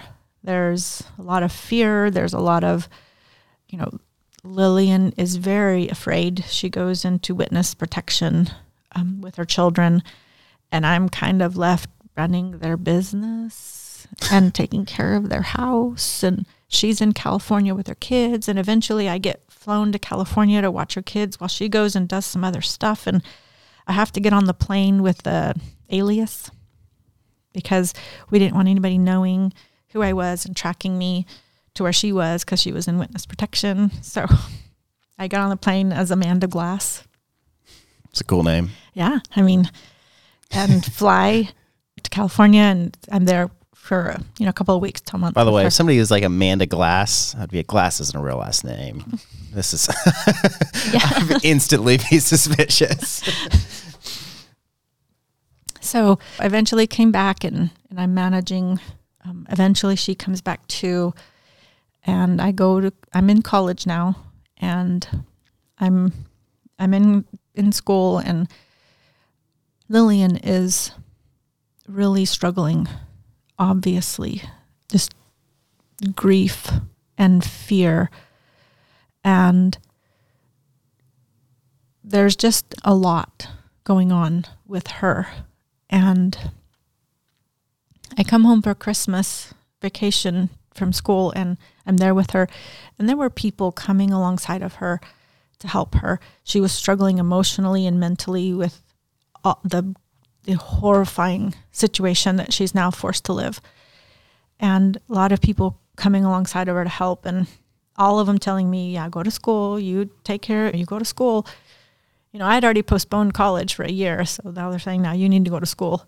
So I do, come home for Christmas, and she attempts suicide. And she spends some time in a mental institution, and so I don't go back to school when it's time. I'm helping with the kids, and eventually she comes home, and they have her on some medication, and everything seems to be like, okay, it's going to be okay.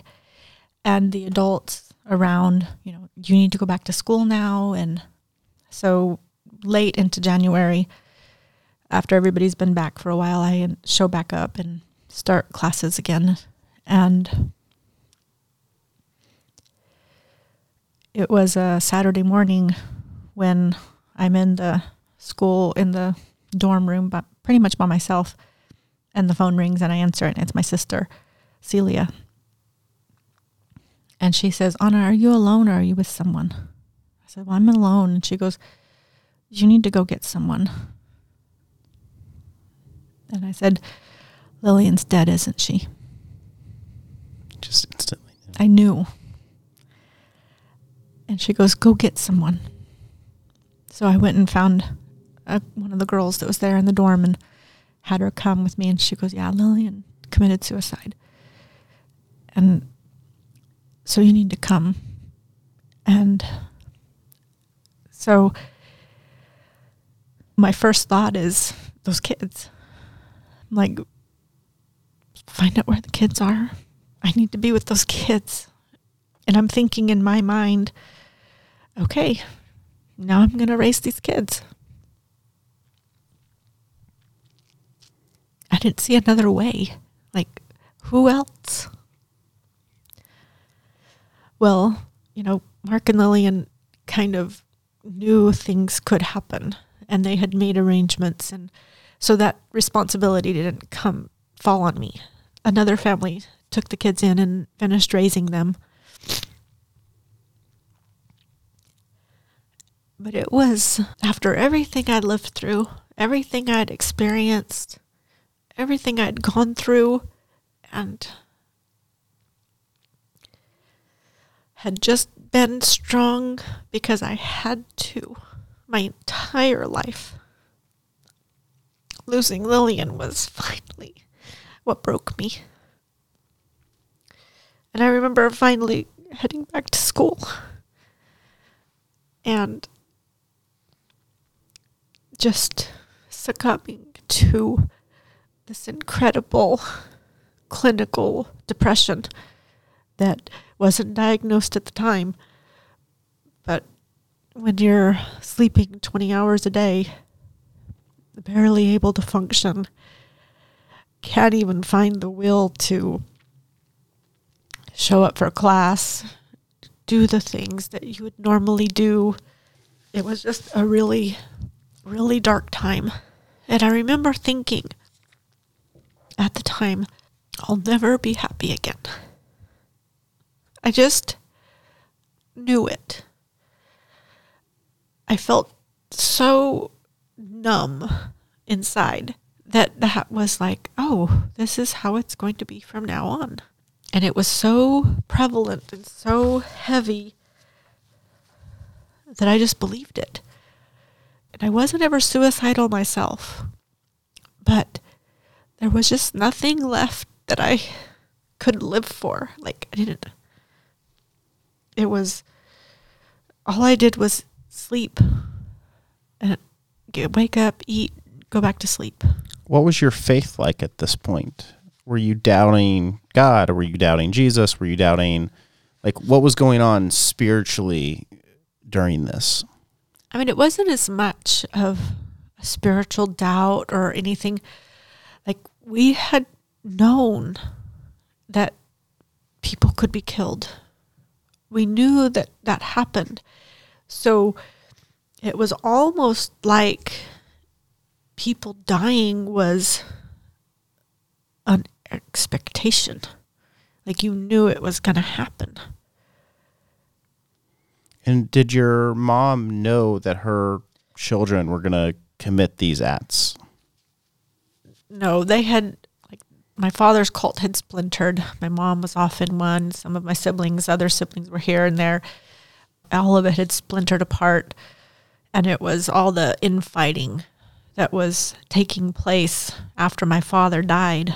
Like, I was oblivious to it because I was just living my best life with Mark and Lillian in Houston. And all the rest of them are literally killing one another off as to who's going to be the next prophet. And I didn't know about these things until much later when I was reading the books and hearing, the stories. And how weird is it to read about your own family in a book? It was so weird. Like, I didn't know I was in a cult. I didn't know that I had escaped the cult when I ran away from home. I had been living with Mark and Lillian for several years when I found a book in Lillian's belongings that had been written about my father called Prophet of Blood. And I'm like, what is this? So I go to my room and I'm reading this book and find out everything that has been happening that I didn't know about. I'm 15, 16 years old, finding out that there are people that are dead that I didn't know they were dead. I mean, because people came and went so often and we were shuffled around so much, we lost track of people a lot. Yeah, there's no Facebook. Yeah, there wasn't anything like that. And when somebody got killed, you didn't talk about it. And especially the people that did it didn't talk about it. The people that knew and planned knew, but that's it. Okay, so you're 20 years old when she commits suicide, right? I think so, yeah. And you're in a really bad spot as far as deeply depressed. You're in school, but I'm sure that's not going well because you're sleeping 20 hours a day. What is the road to recovery? What is you're here today, so obviously you broke out of this. You found healing. I'm sure it wasn't even then. I'm sure you found a way to get out, and then after you got out, you found healing. But take me through kind of this. We've gone through many chapters. Yes. Take me through this. That's the rock bottom chapter, I would say, right? That definitely is. Take me up the mountain after that. So I had the year before, before Mark was killed, when I was still living at their house, I had Sandy Patty was coming to do a concert in Houston, and I had gotten everybody excited about going. Mark and Lillian. I mean, Lillian, it was like a girls thing, and Lillian and a bunch of ladies from the church and a bunch of my girlfriends. I had bought the tickets on Mark and Lillian's credit card, and everybody was paying me, and I was arranging the whole thing and who's going to do what, and I was so excited. Love Sandy Patty and enjoyed that concert. When I'm in school now, Mark and Lillian are both gone, and the school is arranging a concert to go see Sandy Patty in Dallas now, because I was in school right here in Louisville. So they're arranging for all of us to go to Reunion Arena to see Sandy Patty in concert, and I have a ticket because I'm in the school, and I'm like, I'm not going. I didn't have any interest whatsoever, but everybody at the school got a ticket, so I'm not going. I'm living off campus now because I was sleeping so much and needed so much care that I was living off campus. And so a friend of mine, I'm at home in bed. It's 5:00 in the afternoon. My friend comes to the door and knocks, and I don't know who it is. I'm in bed. I'm not interested in whoever's at the door. She knocks and knocks and knocks and knocks. And I finally just what in the world? Why won't they quit knocking? And I go and open the door, and it's my friend. Her name is Kelly. And she's like, get dressed. We're going to the concert. And I'm like, no, I'm not going. That's how you know you're depressed, when things that you were really excited about before no longer have any kind of distraction or draw. There's a concert. Never mind. I'm not going. No, you're coming with me. Come on, get dressed and go. I'm like, no, I don't really want to go. I'll just be a downer. I don't feel like it. And I'm like, there's nothing about it that I'm interested in dragging myself out of bed. For what? She's like, go get dressed. You're going to come. And she's like doing her best to just be a friend. Like, I can't just let her, die on the bed, lose her interest in life. And she says, she's insistent. You need to come. So go get dressed. And she's like, and pack your jeans, because at the school we weren't allowed to wear jeans. The girls had to wear dresses or culottes. So she goes, well, bring your pair of jeans, because after the concert, I have off-campus permission, and we're going to go down to West End and hang out at West End with some of the guys, which was also prohibited. So you are a rebel. I mean, bring your jeans. Bring your jeans, because we're going to West End after the concert. I have off-campus. And Mel's will be there. There will be boys. So I'm just like, no, I don't really want to go. Leave me alone. I'm just going to go back to bed. No. She's like, get dressed, or you're going to the concert in your pajamas. Like, you don't have a choice. You're coming with me. And I'm just like, no, I don't want to go. You need to just go and have fun. She's like, get dressed and let's go. And finally, I realized I wasn't going to win that argument. So I get dressed with my culottes or whatever, pack my jeans, and we go to the concert. I don't remember the concert very much about it, because I was just in a fog. So we're leaving the concert, and when you're leaving, you have to go through the off ramp out of the parking garage, which when everybody's leaving at once, it takes 30 minutes to get through that. No. Well, here in Dallas, no one knows how to drive, so probably 8 hours. Hours. So we're in that little ramp, circling our way down slowly, and Kelly decides that we're going to change into our jeans in the back of the car before we get on the highway, because me and her are in the back and our two other friends are in the front. So we're in the back of the car, and we've been taught modesty, of course. So I'm like, they're going to see us in the car behind us and their lights, and they're going to wonder what's going on in this car with all of us changing. And my wife is still that way, by the way.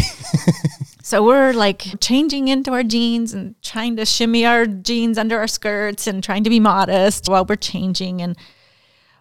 And just that little, they might see us and we might get caught and we're breaking the rules, and all of that combined. In that moment, I felt an adrenaline rush from breaking the rules and changing clothes in the car, and what if these people see us? And for a second, I didn't feel dead inside. And in that moment, I took a deep breath and I went, oh my gosh, I'll be able to be happy again. I'll be able to experience happiness again. I just got to break more rules. I just got to break the rules. I mean, it was such a defining moment that I felt something. And that was the beginning of my way out.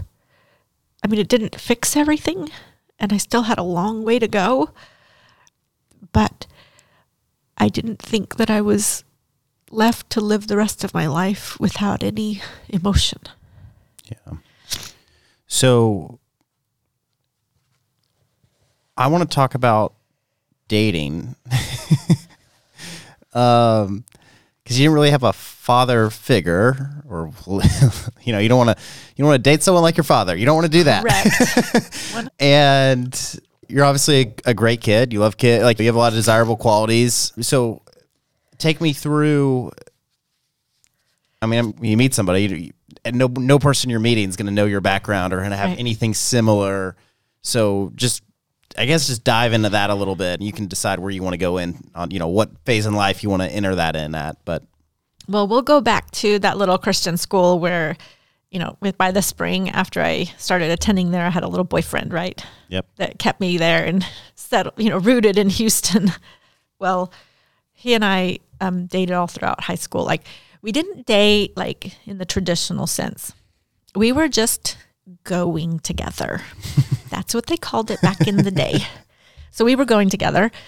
Mark and Lillian wouldn't back in the mid 2000s, right? The 80s. Just playing. So Mark and Lillian didn't approve of me dating at a young age. And so we didn't actually date. When I talked to them about being allowed to date, they said, listen, you guys spend 5 days a week at school together, Sunday morning, Sunday night, Wednesday night, church, Friday night youth meeting together. You go to summer camp, you go to state conventions, you go to national conventions, spending You're pretty much married. Like, there's nothing you two have to say to each other that you can't say during one of those times. That was their idea. Pretty solid argument. I mean, you couldn't argue with them. So we would manage to sneak off and make out. You know, we weren't allowed to, but we did. Like, just hello, hormones and teenagers. But, you know, there was, you know, he and I were going together the whole time that I was in school there. Eventually we broke up. I dated other people and had other relationships. But these were people that were part of the church. So they knew they knew the background. They knew stuff. So I didn't have to do any explaining. Oh, so these are other Latter-day Saints? No, this is the Christian school. Okay. So eventually, you know, I graduate, and at that point, he and I aren't together, the original boyfriend. But there were, during the time that, right after Mark got killed and all that was happening, several of the guys from the school, the teenage boys that were becoming men and had jobs and all that, several of them would take turns coming to Lillian's house and just spending the night sitting in a chair awake so that the rest of us could sleep. Like, we'll be here, you guys go sleep. And he was one of them. Like, there were several of them that would kind of take turns and just stand guard. These are just 17, 18-year-old, 19-year-old guys who just cared. And, you know, during that time, I didn't want to sleep up in my room alone. I would sleep on the couch, and this boyfriend that wasn't the boyfriend at the time, it was just like a really difficult season. We weren't together. He would stay at the house, and he would just sit by the couch. And I could put my arm on him, and I would sleep, and he would sit next to the couch so I could sleep. I mean, it was just such a difficult time. And after Lillian died, and then I kind of felt that spark and came back to feeling like I could live my life again, we reconnected and then got married in December. And you were how old? I turned 21 the next day after we got married. Now, was your concept of marriage still a woman should have a bunch of kids? Because that's what you were like raised in? You know? I wanted to have a bunch of kids. Of course, that's how I was raised. My mom had 12 kids. Mark and Lillian had 6 kids. I managed all of their kids, so that was doable for me. Yeah. In my mind, I thought 8 was just like a right number. So I wanted 8 kids. Is that how many you want?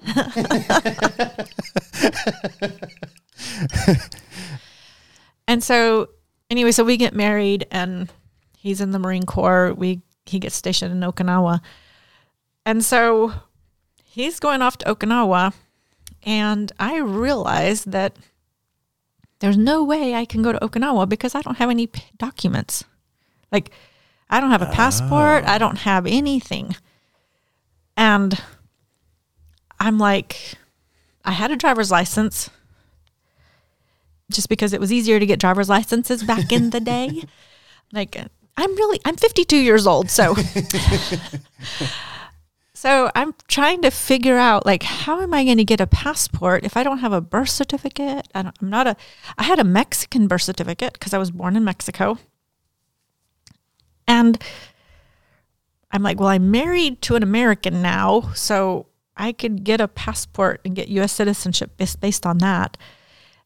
But I finally ended up contacting Congressman Army's office right here in Denton and saying, here's my whole story. Tell them the whole thing.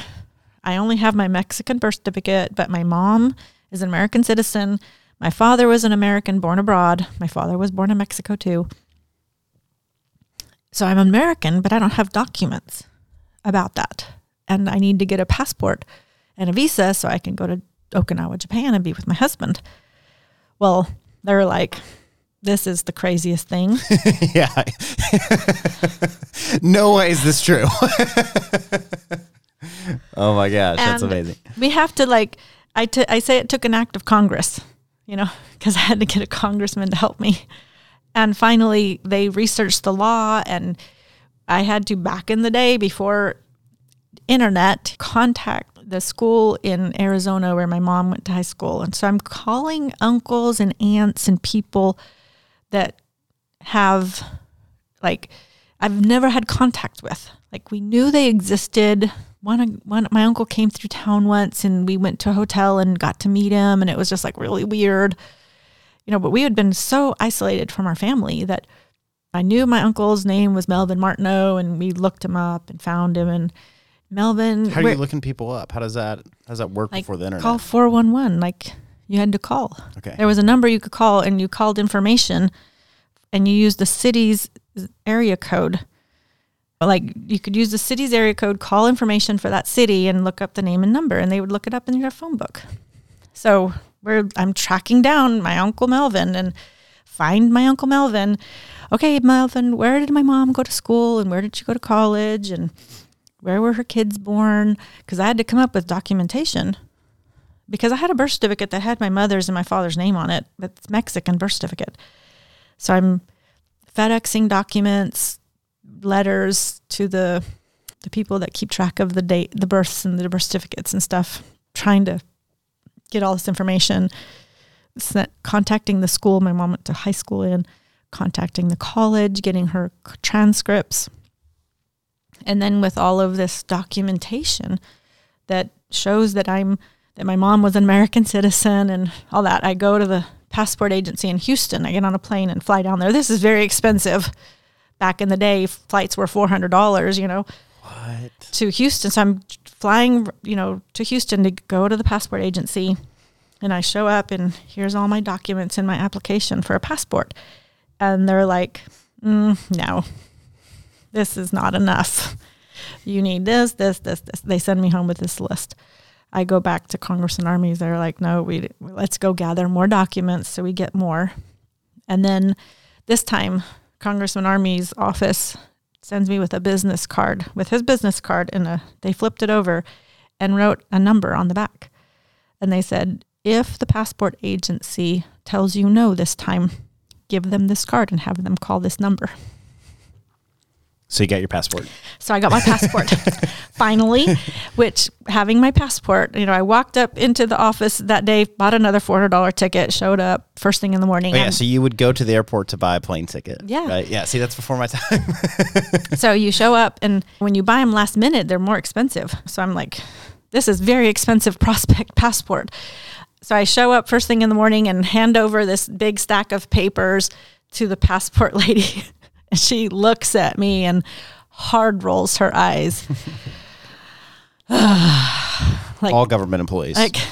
This is not your typical passport application. Yeah. So she's gone for hours. The line is behind me, and she finally comes back, and she's like, "Okay, we're going to issue you the passport."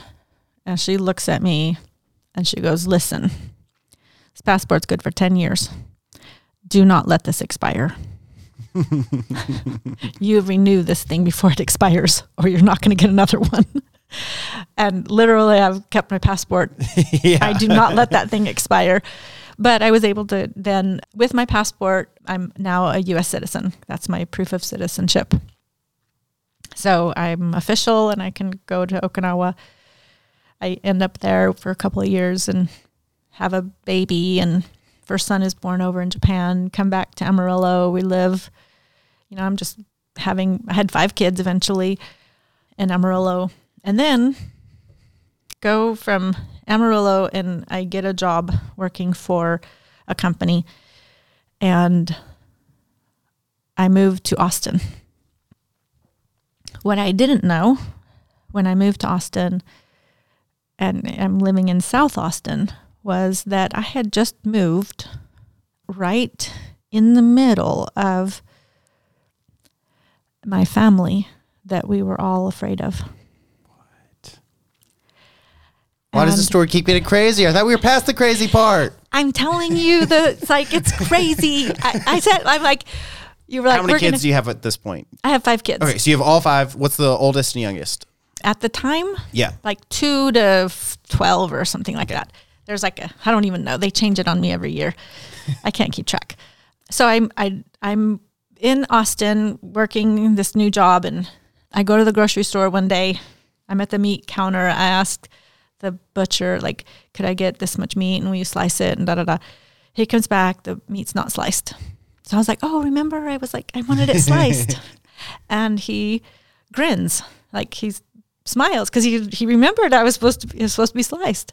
And he's like, oh yeah, that's right. And I looked at his teeth, and I looked at him and I said, your name is Harvey, isn't it? And he goes white, and he's like, you're, I'm like, I'm Anna. I mean, we had been playmates as kids, hadn't seen each other in decades, since we were kids. Here I am, 5 kids and grown adult. And I recognized him because of his teeth, because he had very distinct pattern of his teeth, how they were shaped. And he had changed his name years and years ago, and he was going by Steve.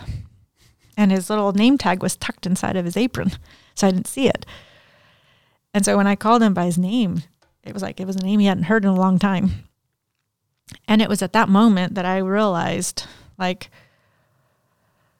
oh my God, all of these people that I am deathly afraid of, he's connected to them somehow. I know there's connections there, and I'm shaking, oh my gosh. Yeah. We're still afraid. And he's like, well, have you talked to Rena? And Rena was Mark's sister and had been married to my dad at one point. And I knew Rena was a good person. So when he mentioned Rena, I was like, okay, it's going to be okay. Rena's fine. Rena's a good person. So I said, no, I haven't talked to her. And he's like, here, let me give you your phone number. So I called Rena and we connect. And I realized that because Rena was the one who, when everybody got arrested way back, went to jail, all these younger siblings and their kids, babies having babies, all these kids were left with no adults. None. They were in Mexico, and none of the adults came back. So there's teenage girls with a bunch of kids and no adults. Well, eventually, one of the investigators from Houston that had been investigating all of that realized that there were kids, that there's kids in Mexico. So he figures out a way to get there and find them. And he finds them and brings them back to the United States. And Rena takes them all in. And there's a bunch of them. And so they go live down there in Central Austin. And, Central Texas, where that's where they're all at. And then I go right and move right in the big middle of them. And I am literally scared of them, scared spitless of them. What have I done? I didn't know they lived there. Yeah. So Rena invites me to come to the Christmas get together. They're mostly grown now, and because we've all been it's been years. They're mostly grown, and these are my siblings that I'm afraid of. She invites me to the Christmas party, and I make excuses why I can't come. This is our busy season, and I can't come. I'm sorry. I'll try to come, but 5 little ones. It's tough. So I don't end up going to the Christmas one. Then later in July, they have a 4th of July get together again. They all get together 2 times a year. They're all grown up and spread out and they all come back. So she invites me to the 4th of July party and I'm like, okay. And I'm thinking in my head, they all know I'm here, and if they wanted me dead, they could have already taken me out. So the odds are probably in my favor. I probably would be okay. But there's that doubt. Yeah. For good reason. So I show up at this party on 4th of July, and I pull up, and my husband's with me at the time, and the kids, and I'm thinking he's a Marine, former Marine. Once a Marine, always a Marine. He can take him out if he needs to, if it comes down to that, Literally, I'm having those thoughts pulling up to the house. Well, all my siblings are inside the house, they're opening, cracking the window, like, she's coming, she's going to come. Like, we've not seen each other in decades. Yeah. She's here. And they're all saying, everybody act normal, don't scare her away. Because they had been like so isolated from their family and knew that there was no chance that we were going to trust them. Knew. And the fact that I was willing to, and I showed up that day and saw my sisters grown. We hadn't seen each other since we were kids. And we're all grown up now. And we're meeting again for the very first time. Prior to moving to Austin, I'd been living in Amarillo, having a bunch of kids. And I ended up, long story, I don't know how much time we have left, but all the time in the world. I ended up, while we were living in Amarillo, coming to Dallas for a wedding for one of Mark and Lillian's children. She was getting married, and of course I'm going to be there at the wedding. And because Rena had custody of all these kids, she had brought some people. She'd come to the wedding because that's her niece. This is Mark's sister, and this is Mark's daughter getting married. So she had come to the wedding and brought kids that were my brother Heber's children that I'd never met. I hadn't seen Heber since I was a kid. And here he has kids. And these little 8, 9, 10-year-old kids are here at the wedding. And I know Rena's a good person, and I know that she can be trusted. So she's introducing me to Heber's children. And I'm like, wow, I didn't know he even had kids, or maybe I did. And I just didn't yeah. We were so isolated from one another. And it was a happy time at that wedding, seeing the kids and meeting them. And I wanted to get pictures with them because it was like, these are my nieces and nephews. Well, I get home from that wedding, and that night I have a nightmare. And I'm in my nightmare, a brown van pulls up to my house, and it's my siblings in the van that get out, guns ablazing, shoot me. I fall down, and in my dream, in the nightmare, I think to myself, if I pretend I'm dead, they won't shoot me again, and I can go see if my kids are okay. But just pretend you're dead. So in my nightmare, I'm just pretending. And then, of course, I wake up, and it's a nightmare, and I'm drenched in sweat, and it's just been... I didn't realize that nightmare was a trigger. That the wedding was a trigger that brought up this memory. And I had this nightmare. So the next day I had a play date with a friend of mine and her children. She had 3 boys. I had 3 boys at the time. They're playing in the park, and I'm telling her about this nightmare. And I don't talk about my family of origin very much to anybody at this point. For good reason. So I'm telling her I had this nightmare and explaining it to her, like what those things mean and, why I would have a nightmare like that. And she looks at me and she says, at your church, do they have lay ministry counseling? And I said, no, I don't think they do. And she goes, well, at my church, they have it. If I make you an appointment, will you go? And I'm like, sure. I don't know why I have to go to counseling for a dream, like a night. I mean, I had a nightmare. My life isn't all that crazy. What's the big deal? And then she says, do you need me to watch your boys while you're there, or do you need me to drive you? she intended for me to make that appointment to go. So I go to this appointment, and for the first time in my life, I'm telling a perfect stranger, like my whole story front to back in an hour. Like, how long have we been here now? I have an hour to get the whole thing in and what this nightmare means and what it's based on. And at the end of that hour, she is very kind. I don't know her name. I don't know which church it was. I hope that one day I could like find her and tell her thank you. But at the end of that hour, she slips a card over the desk to me and says, the kind of help that you need is more than I can offer you here. And so I'm going to, recommend that you go to Samaritan Pastoral Counseling Ministries, and they work on a sliding scale, and they'll get you the kind of professional counseling that you need. And I'm still confused in my mind, like, what is the big deal? Like, really? Wow. And so I make an appointment, and the lady's name is Joy. And I show up at her office, and that was 1995. And she asks me, like, probably every counseling session starts, tell me about your relationship with your dad. Yeah. That's just a big starting point for just about anybody. So my answer at the time was, he was never around and we dealt with it. Like, pragmatic, matter of fact, no emotion. I met him twice in my life. Like, I didn't have a relationship with him. So end of story. Yeah. And I'm putting words in her mouth by saying this, but I'm sure she was sitting across from me going, oh boy, we have a lot of work to do. Yeah.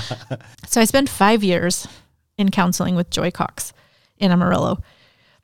And it was right before, like, after that, it took me 5 years. She called it peeling back the layers of an onion. Like, when I talked about my family of origin, it was just very matter of fact. This is what happened. No emotion attached to it. Nothing like you've experienced today with the crying and the tears and the tissue. Which is a good sign of healing. Yeah. So, but at the time, I didn't have any of that emotion. I didn't have access to any of that emotion. Brene Brown, who I love now, says, you cannot selectively numb your emotions. If you numb the negative ones, you're also numbing the positive ones. And so I had just numbed everything because I didn't know how to access emotion without feeling overwhelmed by it. And so we talked, and I remember the first time I cried in her office, and I'm thinking, oh my gosh, I'm losing control.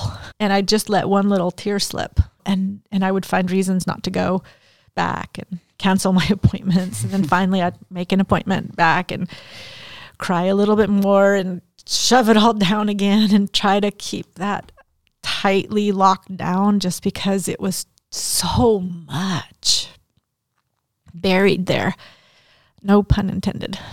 Eventually, it was just through her kindness, through her patience, through her care, and her very presence, I eventually unlocked that well of grief that was just like buried and the depths of it. I thought that when I finally, like, the dam was undone and it flowed out, I just thought, I'll never stop crying.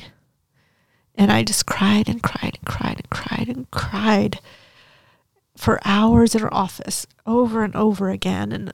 And I would leave her office, and like, good counselors will try to, kind of get you back to a neutral emotional state before they let you go. And there would be times when that was just not possible. And I would leave and I would try to drive home and have to pull over on the side of the road because I was crying so much still that I just couldn't stop the tears. Yeah. It was gut-wrenching. Like, I would have my appointments on Thursday and then spend Friday, Saturday, and Sunday trying to recover. And then Monday, Tuesday, and Wednesday dreading Thursday. What are the conversations at home about this? Are you, like... I mean, I don't know. It's just, I didn't know how to have these conversations with people. It was so foreign to me to express this emotion when all I had ever done my whole life was talk pragmatically about my family. Yeah. And so it took 5 years before that, just the dam broke, and I was sobbing and weeping like for everything and everyone. I mean, it was just so overwhelming. And that went on for months. And Joy tells me, she says, this kind of work is really emotionally taxing and it drains you physically. So just do the bare minimum with your kids and say no to everything and don't volunteer for anything. And you just do this work. This is your work now. And I did for months. That's all I did. And one day I went into her office and I was just like, I don't feel like I have to cry anymore. Like the sun is shining and I can hear the birds singing and my heart feels light and I feel like I don't have to cry anymore. And she goes, okay, now you can go live in your skin. Those were her words. Wow.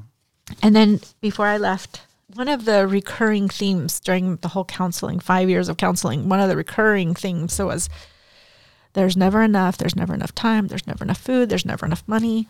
When you have 5 kids and your husband is in the military and we're living on below the poverty level, and I'm just determined that I'm going to raise my kids and stay home with them. So my mom, I'm the youngest of 4, and my dad was the only person that worked. Mom was stayed home. And my dad worked at church and make a lot of money. So I recognize this. I didn't see my dad a lot because it's like he was any side gig, anything you do just to be able to provide more for our family, he did. And so I can reason with that a lot of understanding that because I've talked to my mom a lot about that. Yeah. And so that recurring theme of there's never enough time and energy and food and money and whatever. And it was just like a whole situation where the frame of mind that I looked at life through was from a scarcity point of view. And one of the things that she said to me during one of those last visits with her was, she said, look for God's abundance. And I had no idea what she was talking about. You just thought it was one of those feel-good lines? Like just, okay, fine, whatever. Okay, I feel better. Thank you. Bye. And it was right after that I moved to Central Texas and connected with my family. Wow. Like it was almost like it was divinely appointed time. Yeah. Like I had gone through 5 years of therapy and now I can go and reconnect with my family. So you've had the therapy, you've reconnected with the family, you have a family, a big family now. Where does I should share this story? When does that start to come into play? When does I'm going to write a book start to come into play? Tell me about this nets, because that's kind of one thing is recognizing something. The other thing is like I'm going to write it and share it for the world and then speak on it and everything else. Well, when we lived in Amarillo, I had been part of, my kid's dad and I were struggling with our marriage. So we ended up actually divorced and then reconciling. And during that time, we ended up going to a program called Celebrate Recovery. Both of us. He was on the men's side, I was on the women's side, and we were trying to patch our marriage back together. And it was just a whole thing, a whole level of difficulty that, on top of everything else in my whole life. So I ended up in Celebrate Recovery and went through those steps. And when you complete the steps, they offer you the opportunity to tell your story. And so I was like, okay. And knew the day was coming that I was going to share my story. And they're very intuitive and perceptive. And they said, everybody that's going to share gets to decide, do they want to be in the pulpit or do they want to stand with a little music stand or do they want to sit? How do you want the chairs arranged? It's like, whatever's going to be the most comfortable for you. And I was like, well, for sure, have the chairs. I want to be sitting down. Yeah. And I had written out my story. painstakingly written out. Like, I don't have 4 hours with these people. I need to like narrow it down. And I literally sat there that day and told my story for the first time to a group of people. Now it's not just the counselor. Now it's a whole group. And sobbed my way through it. Because by that time I had been through this counseling and I had access to that emotion. And I sobbed my way through it. And cried and cried, went through a whole box of Kleenex. Everybody's crying. The whole thing is just horrifyingly sad. But I shared it. And I always kind of knew that I wanted to tell my story. Because, you go to a church and they have all these inspirational speakers, and you go to women's retreats and these people tell their story and it's so impactful and it impacts you. And I always just saw myself like, I could do that. I could share my story and inspire people and help people. And so I had this idea in my mind that I wanted to do it, but like, where do you even start? Well, then we moved to Austin.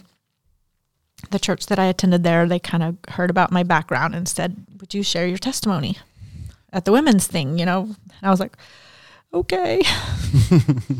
So I take out that document that I had written for the Celebrate Recovery group and polish it up a little bit. And then I stand in front of this group of women and sob my way through telling my story again, in a very kind audience. And so it made it easier that I knew the faces there. And then we moved to Dallas, and a friend of mine from Amarillo that we had stayed friends, she was part of a ministry that called Stonecroft Ministries, where they get together through luncheons and invite people to share their story and share the gospel. And she was doing a speaker training. So she was thinking, who do I know that has a story? And then, of course, I come to mind. So she flies me to Amarillo so I can go through speaker training. And I began in 2007 telling my story publicly at these events. And every time at the end of the event, as I'm greeting the people as they're leaving, they're like, do you have a book? Have you written a book? Will you write a book? I'm working a full-time job. I have 5 kids. And what's your job? I was working for an air charter company that moved automotive parts. So it was a cargo charter business. Now, were you pretty good at it due to your being I speak fluent Spanish, and we flew auto parts into and out of Mexico every day. So I did that 17 years. Wow. It was a really good career for me. And so I'm saying, did your experience as a kid running the store? Oh yeah, for sure. Just being able to problem solve and talk to people and all that was part of it.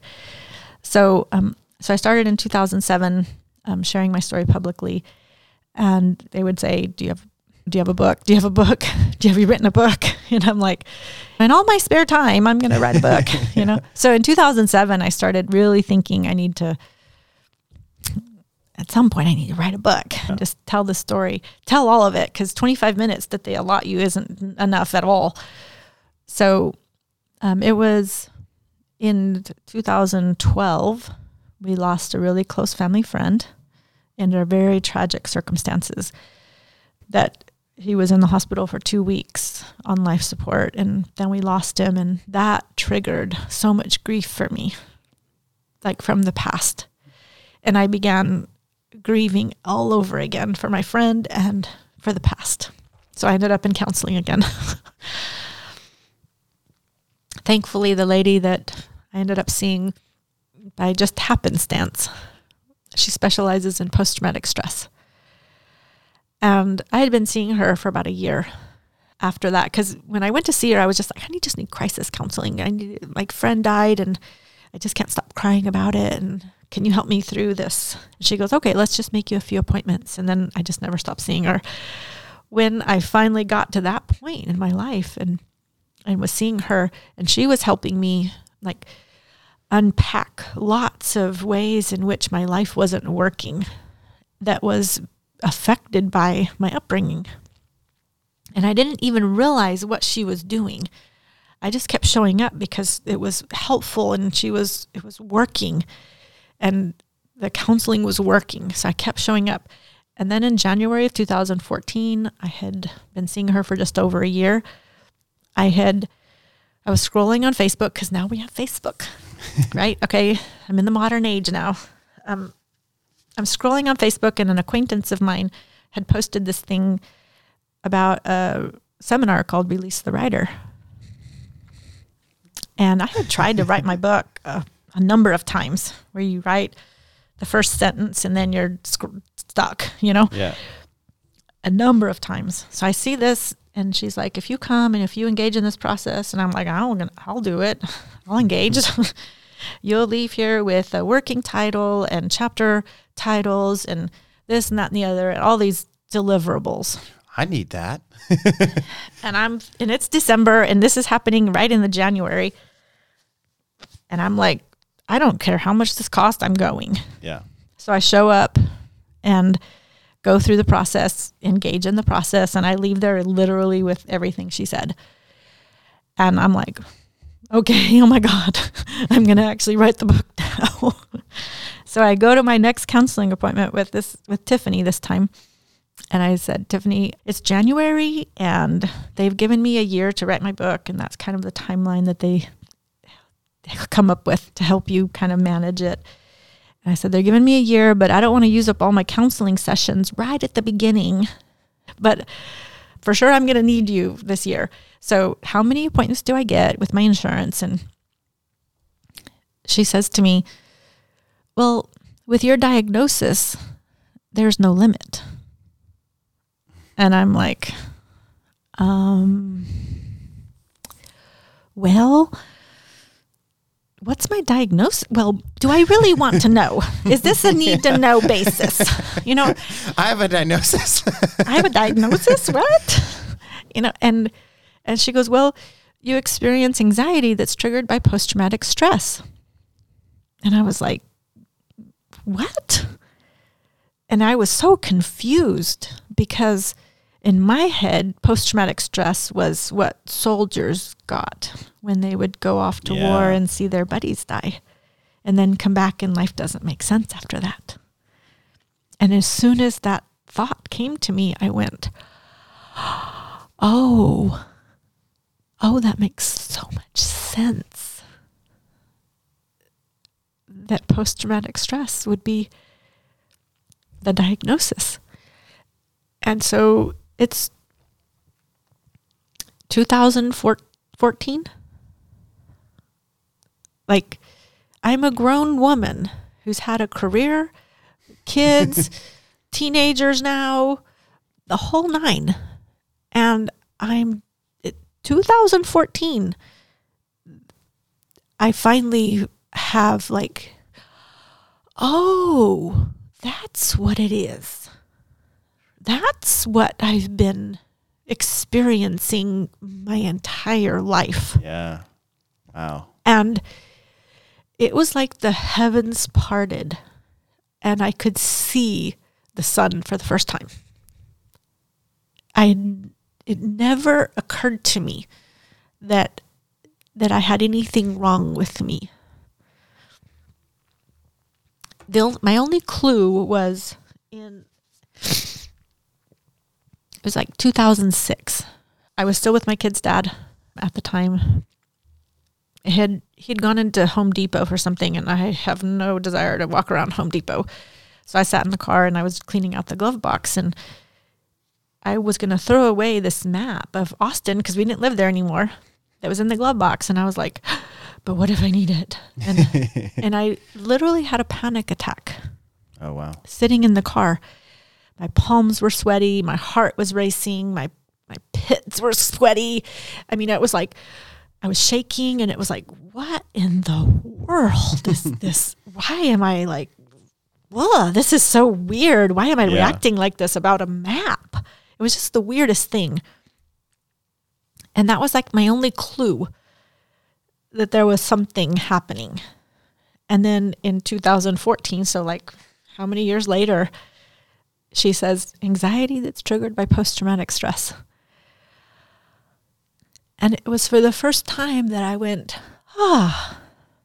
okay, now we can like do something. Like, now that I know what it is, then you can study and read and go online and read articles about it and try to make sense of your life and like, oh, this is how you do it. This is, because she had been teaching me tools all along, how to manage, how to breathe, and all the things that you do to manage post-traumatic stress. And this was a revelation to me and was a game changer.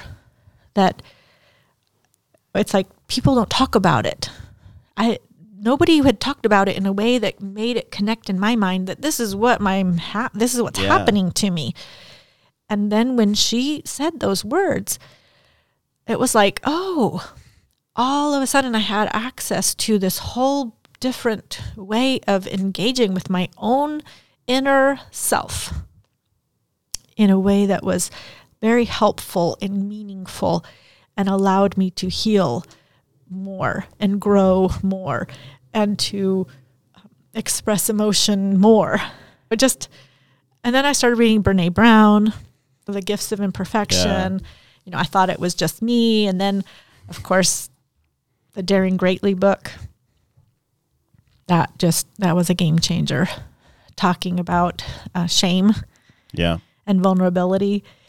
And it was reading that book that allowed me to take off that cloak of shame about my family of origin that I had worn. Like, I'm Erva LeBaron's daughter. I need to make myself small and not take up too much space in the world, Yeah.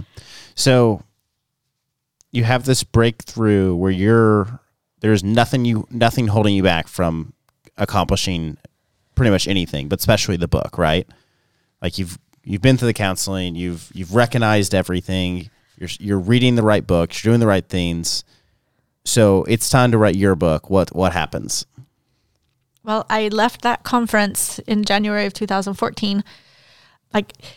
I didn't know where to start. I had tried to start so many times, and it was like, where do you even start with the story? It's so gigantic. Where do you start?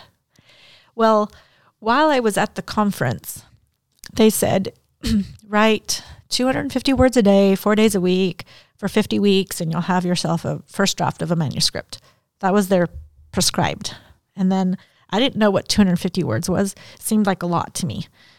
So that was Saturday night. Sunday morning, I wake up and I think, okay, I'm going to start on Monday. I'm going to get my 250 words.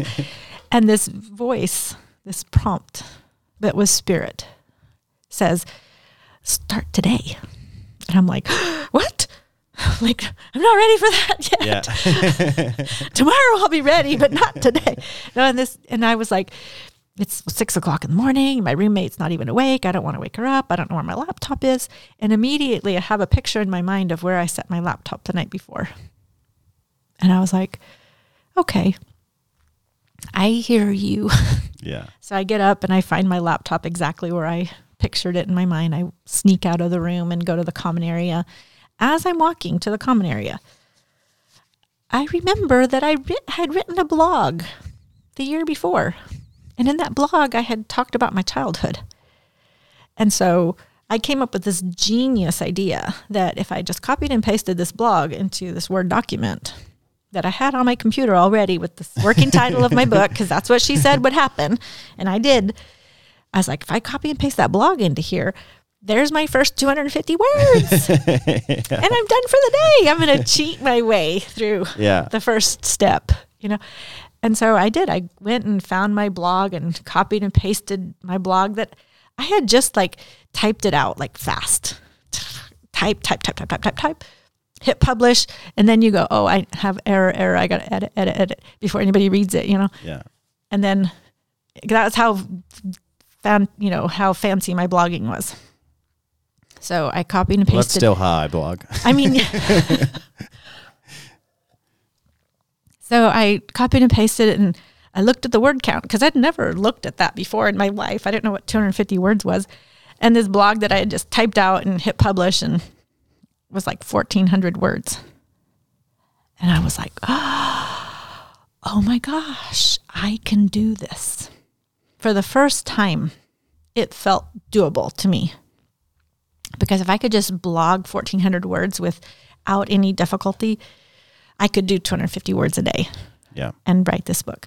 So at that point, I said, well, this blog has stuff that has to do with my current life. And so I'm going to delete everything about my current life and just leave that one story I told from my childhood. And I'll leave that in there. And that's going to be my first entry. So I deleted everything else, left that one story. And it was over 400 words. And I was like, oh my gosh, this is so doable. And the image that came to me that weekend was the story of, I think it was Ezekiel, where God takes him to the valley of bones, the dry bones. Mm-hmm. And he's like, prophesy to these bones and tell them to live. And Ezekiel's like, okay. And so he prophesies and the bones get up and the bones, flesh and sinew and, comes on them. And then he prophesies and then they live. And it was like, in my mind, each of my childhood stories that I had told stories all my life, this little thing here, that, playing cars and this and games and board, whatever we were talking about, I knew that if I just put the bones of my story, each little bone is a story, that I could write my book bone by bone. And that's what I did. So you would just sit down and remember a story from your childhood and write it down. And then before you knew it, you had how many pages? My plan was 4 days a week, 250 words a day, to have it by the end of the year. By about March, I had like 40,000 words. Wow. Once I started, and once it became doable for me, and once I realized that each bone, all I had to do was just each memory that came to me would be written down. It just flowed like the dam broke, and I couldn't stop writing. And so around March, 40,000 words. That was a lot of writing. Yeah. So let me back up just a little bit. Okay. So a friend of mine went to a bloggers conference. I mean, I should have been there. I was a blogger, She goes to this bloggers conference, and there's a lady on the panel talking, and she's a literary agent.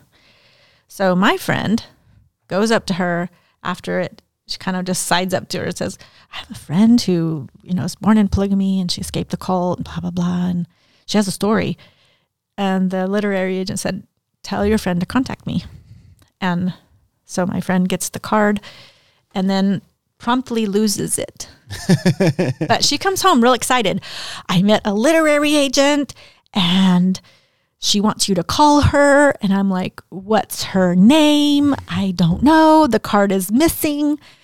And I'm like, okay, well, I wasn't quite ready for that whole life. So I was like, okay, well, just whenever you find the card, let me know and I'll call her. Well, months later, I'd forgotten all about it. We go and we're going to meet for lunch. And that morning I had finished reading Brene Brown's book, and I had posted a blog that was my most vulnerable blog I'd ever written in my whole life. And I thought, this is crazy. What I just wrote was crazy, talking this vulnerably about my stuff. So I didn't hit publish. I just wrote the blog. I printed it out, and I was going to take it to my friend and say, read this and tell me if I'm crazy. Should I hit publish on this? But I'd already kind of knew that if she said yes, I was going to. So she reads it and she's like, oh no, this is crazy, but it's good. And I was like, okay, as soon as I get home, I'll hit publish. Well, we were getting into her car because we had been walking before lunch. She gets back into her car. She's digging around in the back seat of her car to change her shoes, and she finds the card. Wow. So you just kind of this God's timing thing. Mm-hmm. Like if I had not been willing to be vulnerable, to tell my story in the way that really lets the reader see my heart, it just wasn't the right time yet. And I don't feel like God was ever going to say, just rip the Band-Aid off and say this. Like it was like, when you are ready, when you have healed enough, when it's the right time and you won't be re-traumatized, that's when it's time. So When does the book get published? 2017. It's almost 4 years to the day. Yeah, I saw it was March 18th. March 21st. Dang it. I was like, I remember because I looked up when I was getting it. March 17th, we had our launch party, though. Okay. So it was 4 years ago. And what has the last 4 years been like? What has it opened up? You know, like what are you, obviously you do more than the book. Are you now helping people write their books? Just, this is full, you can do self-promotion, you do whatever. But I just want to know, like, we've all led up to the book being published, which is out now and free on Audible. Yeah. You have Audible Plus. It's free. Tell me the last 4 years, what that's been like since it's come out. Well, I had this to go back 5 years. Okay. Because all that time I was writing, you have to write a book proposal. Because once I finally met my agent, she was like, you need to write a book proposal. And it ended up being that lady that was on stage? Yes. Oh, okay. And it was her. I finally called her and then she goes, okay, I want to hear your whole story. So let's set a time to talk when I have time. And so she goes, I want to hear your whole story front to back. So literally I was on the phone with her like 3 hours telling her everything. And then she said to me at the end of that, like, I believe in your story. And if we can't find a publisher for it, then I will help you self-publish. I was like, oh my God, this is getting done one way or another. Yeah. Like I'm on the hook now. And so I got my sample chapters written. I got my book proposal written. And I ended up hiring, she told me, I only had this little blogging experience. That was it. No real writing. So she said, you need to hire a professional editor to work with you or else I won't work with you. So I hired a professional editor. Like, okay. And so I got my sample chapters written and book proposal written, which took a long time. It's like, you would not think it would take that much time. A book proposal is like a whole nother book. And so the day I turned in... How many pages is it?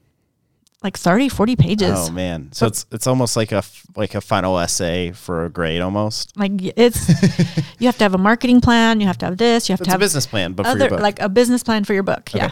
And so she had written others and helped people. So she helped me with mine. I turned it in to the agent and my agent had already said to me, authors have to sell their own books. So you need to learn how to market books. Well, I'd been in marketing and sales since I was 9 years old, selling cakes door to door in Mexico. We didn't even talk about that. I've been in sales since I was 9. So I was like, I got this. Sales. Okay. I'll figure out how to sell Some books. people are scared of cold calling. Yeah, like whatever. So I started buying books because that's what I do when I need to learn anything. I just buy books and learn. So I was buying books about book sales and how do you do it. And I was learning and heard about this thing called a launch team for a book.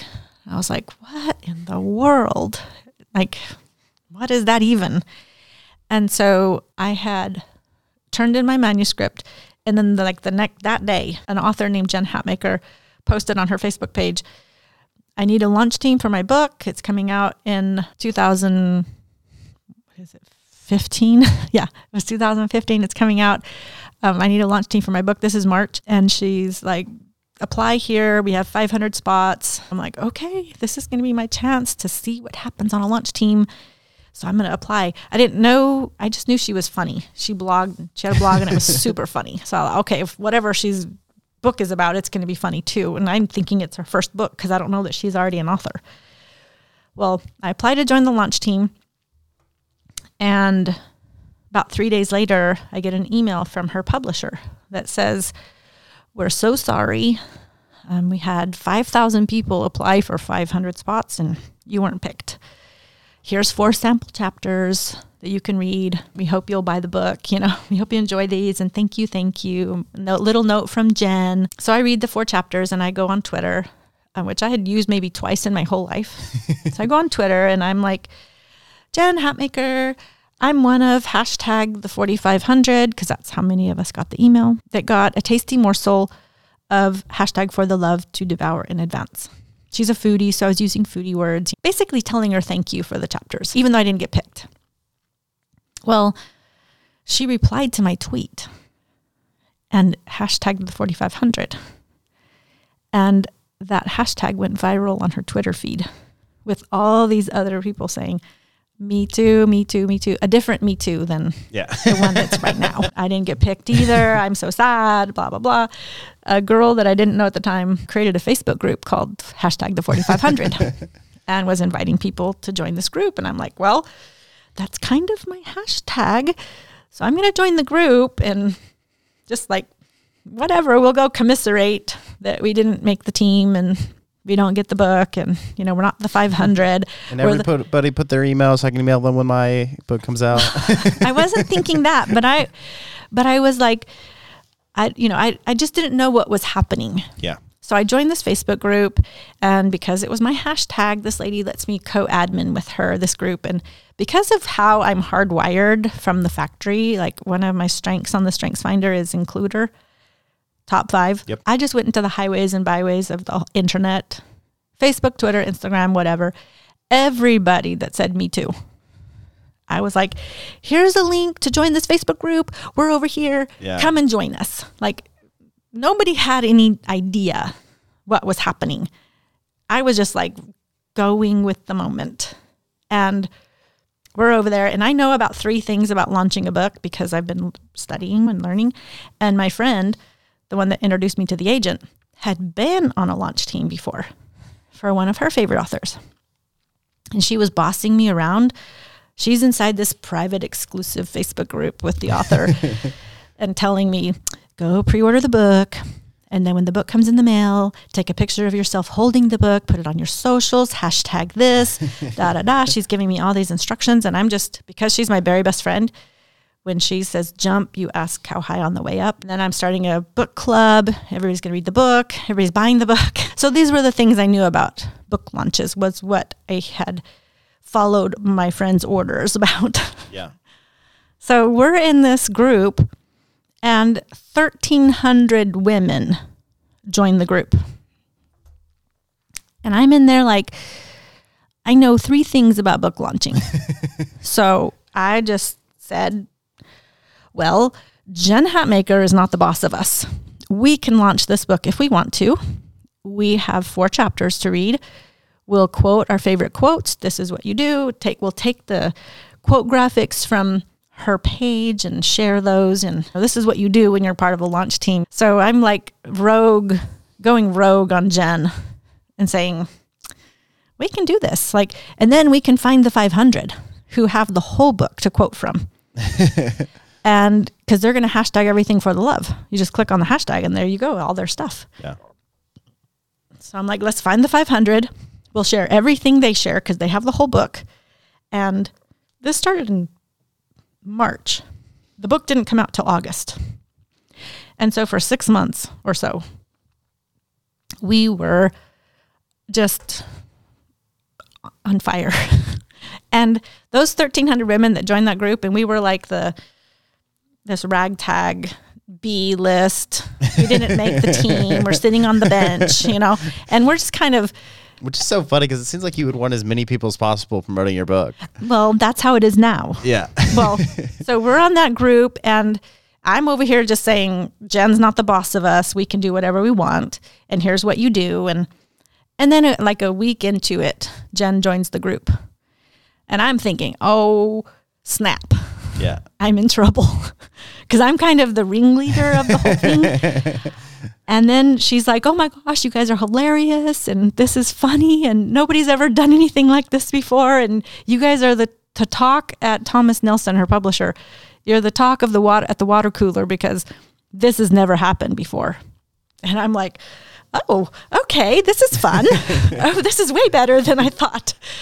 Well, then 2 of the publicity people get put in the group. And I'm thinking, okay, now I'm in trouble. So I'm private messaging these 2 publicists. I'm like, what else should I be doing? Am I doing anything wrong? Just give me some direction and I'll do whatever you say. Because now I'm like, I gotta. Yeah, it's like a job at this point. They're watching me. And I don't know what I'm doing. I just know 3 things. And so they were like, oh, no. Just keep doing what you're doing. And I'm like, okay, carte blanche. Okay. All right. So we just I love social media. I'm a social media expert now. and algorithms, all that. It's like, that's what I do. But at the time, I didn't recognize that that was something that I understood intuitively. And so intuitively, I'm just telling them what to do. And I'll see Jen post something and I'll say, okay, go share this. And here's the link, and go on Twitter and retweet this. You're just making things happen. I'm just making it up as I go. Like, go and do this and go and do, and then we're all just 1,300 people having a nonstop party in that group. Like, we're just friends now. All of us are friends now. And Jen's book comes out number 2 on the New York Times bestseller list. Wow. This is like her 10th book or 8th or 9th or something. First New York Times bestseller. And I didn't recognize at the time that what I had done was part of the fuel that launched it to the New York Times bestseller list. But eventually I came to like go, oh, that was helpful to her. Well, the book is launched and we're having meetups and we're planning women's retreats with all of us. And so we can meet each other because we're scattered all over the United States. And so we're just having fun in this group now. We've launched the book, and now what, Well, remember I told you I met somebody on Twitter? Yeah. Okay. So I'm sitting here. I don't have a book contract yet.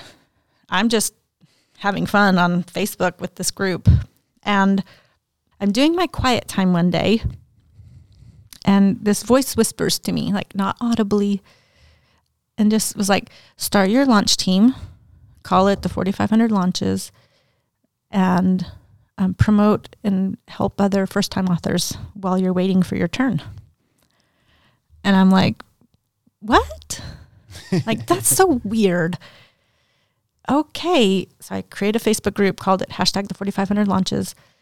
And in my mind, I was going to launch 4,500 books, and that my book would be one of those numbers eventually. And so, because the voice, like the thing that I heard was, while you're waiting for your turn. So I'm like, oh, so I get a turn. Okay, this is a good deal. Okay, no problem. This was so much fun that I was like, oh, okay, I'll do this. And then for like a week, I walked around going, how do you like find a new author and say, let me help you launch your book? Like, how does that even happen? Like, I didn't have a clue how to think about it, what to even try. I mean, I was like in a weird space for like a week. And then one day I'm on Twitter. Now that Twitter and I are good friends, it's been good to me. I'm on Twitter scrolling, and I see a publicist that has posted about a book and said, new memoir, January 2016. So this is like October, January 2016, must read. And I like memoir. So and Stephen King says in his book on writing, whatever you're going to write about, read a lot of that. Yeah. So I'm like, okay, I'm in. So I tweet the author, I can't wait to read your book. Do you already have a launch team?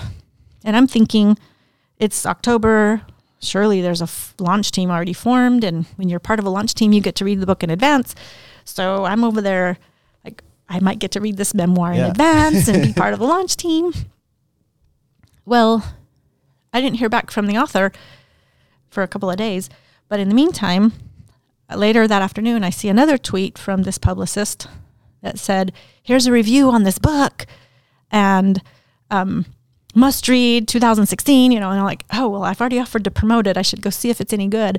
So I click on the link, I go to the Goodreads, and I'm reading this review of this book called The Sound of Gravel. I have no idea what's about, who the author is, nothing. I read the review, and I'm like, okay, it's a good book, according to this reviewer. And then I read a comment. So I'm knee deep in Goodreads. And this comment said, I've read a lot of books about polygamy. This is one of the great ones. And I'm thinking, what? This book is about polygamy? I wonder which polygamist group she was born in and raised in and all that. So I scurry back to her Twitter, click on her link to her website, and there on her history page, I'm scrolling, and there's a picture of my Uncle Joel. What? And I keep scrolling, and there's my father's mugshot. The author of this book was Joel's daughter. And I was stunned, and immediately my heart was like, what have I done?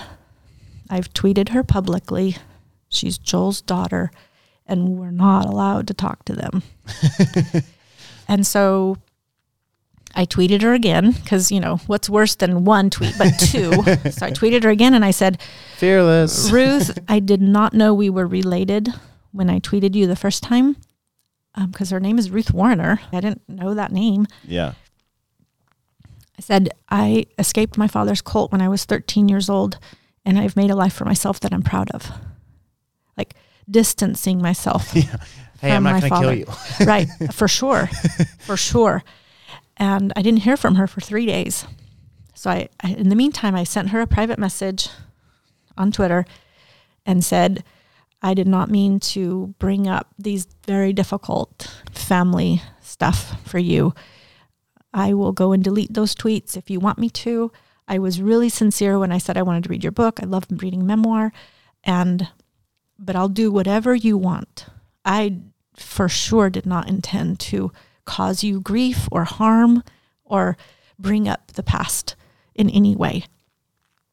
So like 3 days later, she messages me back and she's like, hey, cousin. And in the meantime, she has researched me and checked me out. And you know how Facebook is, where, especially back in the day, they wanted you to connect with every single person you'd ever breathed the same air as. Yeah.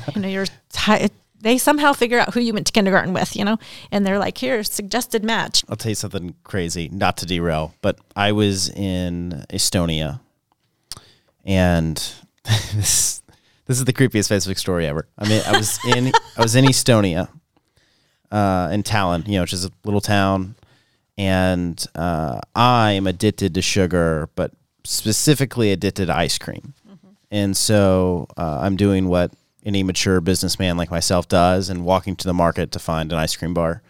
So I walk into the market, and there's a woman in there, and I'm not flirting with this woman. I'm just asking her, like, hey, what's the good ice cream? Because it's like, I don't know any of these labels, right? Mm-hmm. And so I talk with her, and maybe she's getting ice cream too. I don't know. But we walk out of the store together, and we walk for maybe 5 minutes talking to each other. And then I just continue on to my Airbnb, and she continues on her way.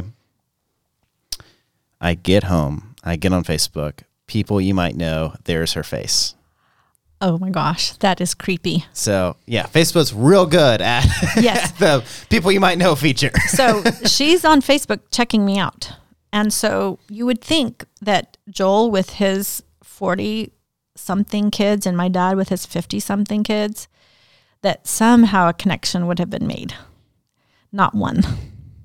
We have one mutual friend, and it's somebody that wasn't a son or a daughter of either of these two men. And so she asked that mutual friend, also an author that has told her story about polygamy, she says, is Anna okay? And she's like, oh yeah, she's very sweet. You'll love her. Okay. So then we start chatting on Twitter in this private message. And she says, are you sure that you want to promote a book that you haven't read? Because she's probably thinking, I've said stuff about your dad. In my head, it's like, I don't care what you say about my dad. Like, that's your story and you're entitled to it. You can say whatever you want. And he sucks. Yeah, exactly. I mean, he was a bad person. I'm like, yes, I'm all in. And she goes, I'll mail you a copy of the book so that you can then decide. I was like, oh, I get a book. Yay. Yeah.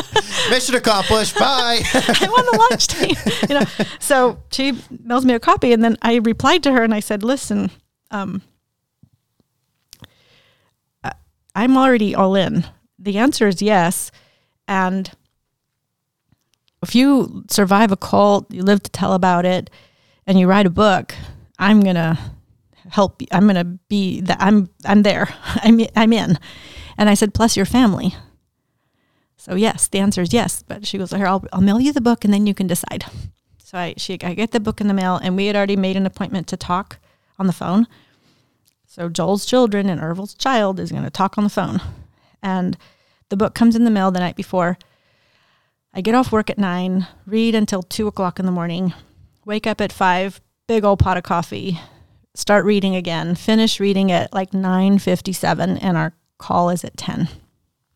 So I've finished reading her book, and we talk on the phone for hours about her experiences and my experiences. The whole thing, it's just crazy. Like, how in the world did this happen? So at the end of that call, I said to her, okay, so can we get back to the like original question? Like, do you already have a launch team? And she says to me, what's a launch team? And I'm like, I'm your girl. Yeah. I got this. I'll help you launch this book. I know how to do it. I've done it for Jen Hatmaker. We can just get together people that want to read it. And then, so we did. I had like 250 people from that group join this one in the 4,500 launches. And we launched Ruth's book, and it became an instant New York Times bestseller. What? Yes. And while I'm in the middle of launching Ruth's book, like we're in the throes of it. And I'm working my full-time job. I have 5 kids. I'm doing all this other stuff. It's such a crazy time. And while I'm in the middle of that, I get a call from Jen's husband's agent saying, the husband has a book contract. Would you launch that book? We want the 4,500 to launch that book. I'm like, yes, of course we'll do that. And then while at the same time, I get another call and another email from another agent that represents another person. And they were like, Maria Goff has a book contract, and Bob Goff is already a New York Times bestselling author. Yeah. I love Bob Goff. I've read his books. Yeah. He's the best. Maria Goff has a book contract. Would you be interested in leading that launch team when it's time? We love what you did for Jen. Like everybody knows what I did for Jen, and I'm not like, what did I do? Yeah. Like, how did this work? So I was like, yes, of course, I love Bob. Have you met Bob? I've met him now. Yeah. I led Maria Goff's launch team, and then I launched Bob Goff's Everybody Always. Okay. So I'm like in the throes of launching Ruth's book, and then my agent calls me and says, there's a publisher that would like to talk to you. All at the same time. I don't even have time to be like extremely excited about the fact that a publisher wants to talk to me. Yeah. And of course, they talked, and then in January we talked again, and they offered me a contract, and it was for $800 million. For $800,000. Yeah. No, that was not how it went down. And that's how you became a billionaire. Yes. Long story short, lived happily ever after. You were patient. Yeah. I just, now brag. Like, what are some of the books you've launched? Oh my gosh. So 3 or 4 of Jen's now that are all New York Times bestsellers. I launched Gary Sinise's book, Grateful American, New York Times bestseller. Bob Goff's Everybody Always, New York Times bestseller. Oh, I had the pre-order on all of that. But I'm just a big Bob Goff fan. See? And then there's an author named Rachel Hollis. Before she was famous, she had a book called Girl Wash Your Face. That was her, Oh, yeah. I've seen that all over. So before she was famous, she had like 65,000 followers on Instagram. Her publisher said, would you want to launch this book? And I was like, sure. Like, whatever. Like, yes. I'm now charging money for this, you know? I'm charging money now for doing this work that is of course. It's my side hustle, but I also have a hustle at the same time, a full-time job, and I'm doing this side hustle. And I launched. And it's working. Like, your people are going New York Times bestseller. Yes. And I launched Rachel Hollis's book, and it doesn't come out immediately on the New York Times bestseller list, but through some things that happened, and I just coached her a little bit. Like, here's how social media works. So if you'll do this, we can, like, some things happened that were very negative for a book. And I coached her through it and told her, do this, do this, do this. And then she did. And then book sales started happening again. And I was just responding to this negative thing that happened. And I said, this is how we can make lemonade out of lemons. Go and do this. So she did it. And book sales started happening. And she did it some more and more book sales. And it became like 6 weeks out. It hit the New York Times bestseller list. Her first time. She had been an author several times before. Yeah. And then she wrote another book, and I launched that one, another book, New York Times bestseller. And then her husband got a book contract. I launched that one. When you put when you assemble the Facebook group for it, is the author involved in it at all? Generally, yes. Okay. So I joined Scott Harrison's launch team. Okay. For his book, Charity Water founder, his book. Mm-hmm. And I think it debuted at New York Times bestseller. But also when you have essentially 300 of the richest people on earth that invest in your charity. Yeah. Like I'm not, it wasn't surprised. But my issue with being in that group, and there's only like 200 people. Like I was like, I felt awesome. Like, oh, I'm in this group. I'm going to help. They gave us like, here's the content to share. Here's all this. But it was never from him. Yeah. It's like he was never, ever involved. And love Charity Water. Love Scott Harrison. I'm not, Different people do it different ways. And there's lots of different ways to launch a book, and lots of different people lead launch teams differently. What I did when I didn't realize I was doing it was I created a different way to launch a book. Like it had never been done before. And what I realized in hindsight was if I had been one of the 500 that got picked to launch Jen's book, I would have gone into that Facebook group, quietly observed and made notes. Like, this is how a launch team works. And this is what you do. And it would have been exactly what you're talking about. Here's some graphics. Here's the book. But Go you had review the it. benefit of just finding it out for yourself. I went rogue. I just did what came natural to me, what was intuitive to me, and used social media. I didn't even know what an algorithm was, but intuitively I knew what to do to get posts seen and what to do and how to do it and how to direct people's efforts. So I own an agency, and a lot of times people say like, oh, how do you, how much work have you done in this industry? And I say, well, the less we've done, the better our product's going to be.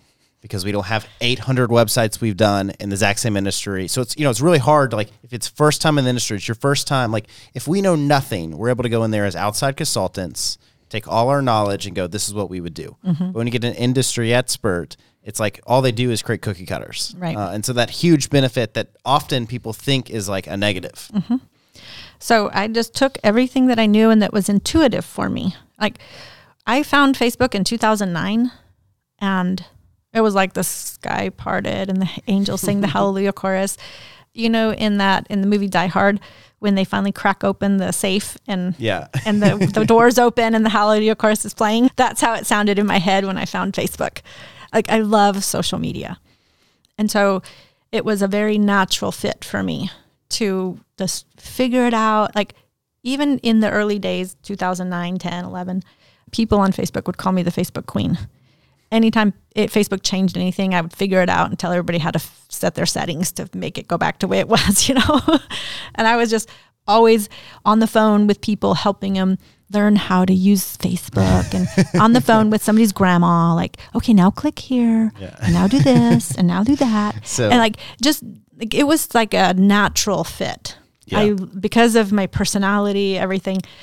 And then I did this side hustle of launching books for other people until the end of 2016. And then I was working 2 full-time jobs and writing a book. So if anybody listening wants to write a book and they think I don't have time to write a book, I'm telling you, you do. Yeah. I was working 2 full-time jobs and writing my book because I had a contract. I had to meet the deadline, So at the end of 2016, I resigned from my 17-year career launching aircraft and began becoming self-employed, launching books. And so you launched your book. How does it go? It went great. I mean, it's not a New York Times bestseller, which is fine. Yeah. I would probably have a really big head if I had that. You still got book 2 coming up, though. Yes. What's book 2 about? The last few chapters of my book, which you'll get to, I tell my healing journey.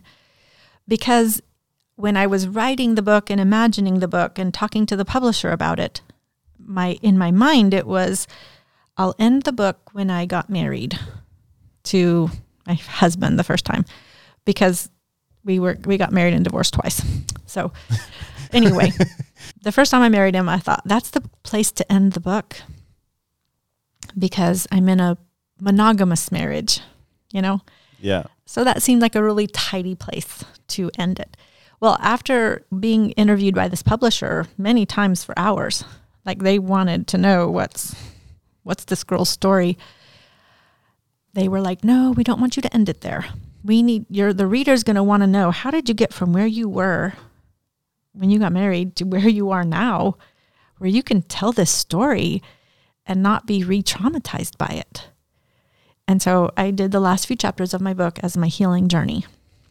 And when you hear it and people read it, it's like, yes, it's moving pretty quickly.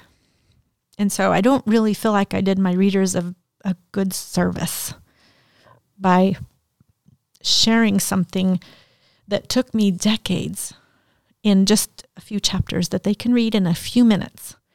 It almost gives the false impression that healing is quick because they read it so quick. Yeah. And so my next book is going to be a deep dive into that. Into your healing journey or just into healing? Healing in general, but okay. My journey for sure. But specifically, how do you have a relationship with God, with God the Father, that's real, that's experiential, that's personal, when you never had a dad? And that's my reality today, is my relationship with Father God is real, it's experiential, it's personal, it's deeply personal. And you never had that example. And I never had that growing up.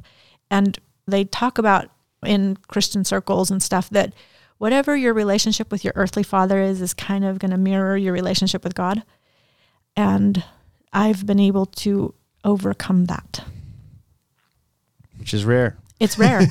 and I feel like there's a epidemic of fatherlessness, not just fathers that are absent completely, but even emotionally absent, or fathers that are abusive, that give the wrong impression and that leave you in a place of pain and suffering, making it more difficult to connect to God as a father. Yeah. So that's book 2. And so right now your full-time job is managing book campaigns That's and what the I social do. media around that? Yes. Okay, got it. Yeah. But I also do coaching for people that want to write a book. I offer coaching service, and wherever you are in the process, just thinking about it, or you've already written this much, wherever you are in the process, I can help you with your next steps along. Got it. So I do that. And I also help people who are building a platform who need to grow their social media following, because you have to have a platform to get a book contract. Yeah. So I do that. It's kind of like a train track. Yeah, You have to be doing both. I saw your social media, like social media consultant. I was like, oh, another one. Yeah, right. And then I went to your Facebook and saw that you get like 400 likes and 150 comments on every single post. And I was like, all right, I'm wrong. I'm wrong. I'm wrong. I judged too quickly. Like, I was like, no, what does she know? She doesn't know social media. Because it's like, you just like, everybody throws around that term. And so it's like, but I can imagine, your engagement was insane. And I was like, okay, cool. I'm clearly wrong. Have you been to my TikTok yet? No. TikTok is where I've really taken off. Sweet. I'll check it out. I have like 30,000 followers on TikTok. Did you have one that just got like 50 million views? Did you have one that just went crazy? I have one that has almost 500,000 views. Anyway, thank you, Anna, for your story. I know this was long, and hopefully the lights weren't too bright, and it was comfortable in here. And I really appreciate you sharing and going deep and telling the full thing. And yeah, it's cool. We're neighbors. I just moved to Dallas, so this is kind of my way to like, how do I meet people in Dallas? And this is it's a pleasure to meet you, and welcome to Dallas. Yeah. Big. Nobody's gonna see it. All right, sweet. This is it. Okay, cool. And that's a wrap. What time is it even? It's probably 4:20, 4:26. Wow.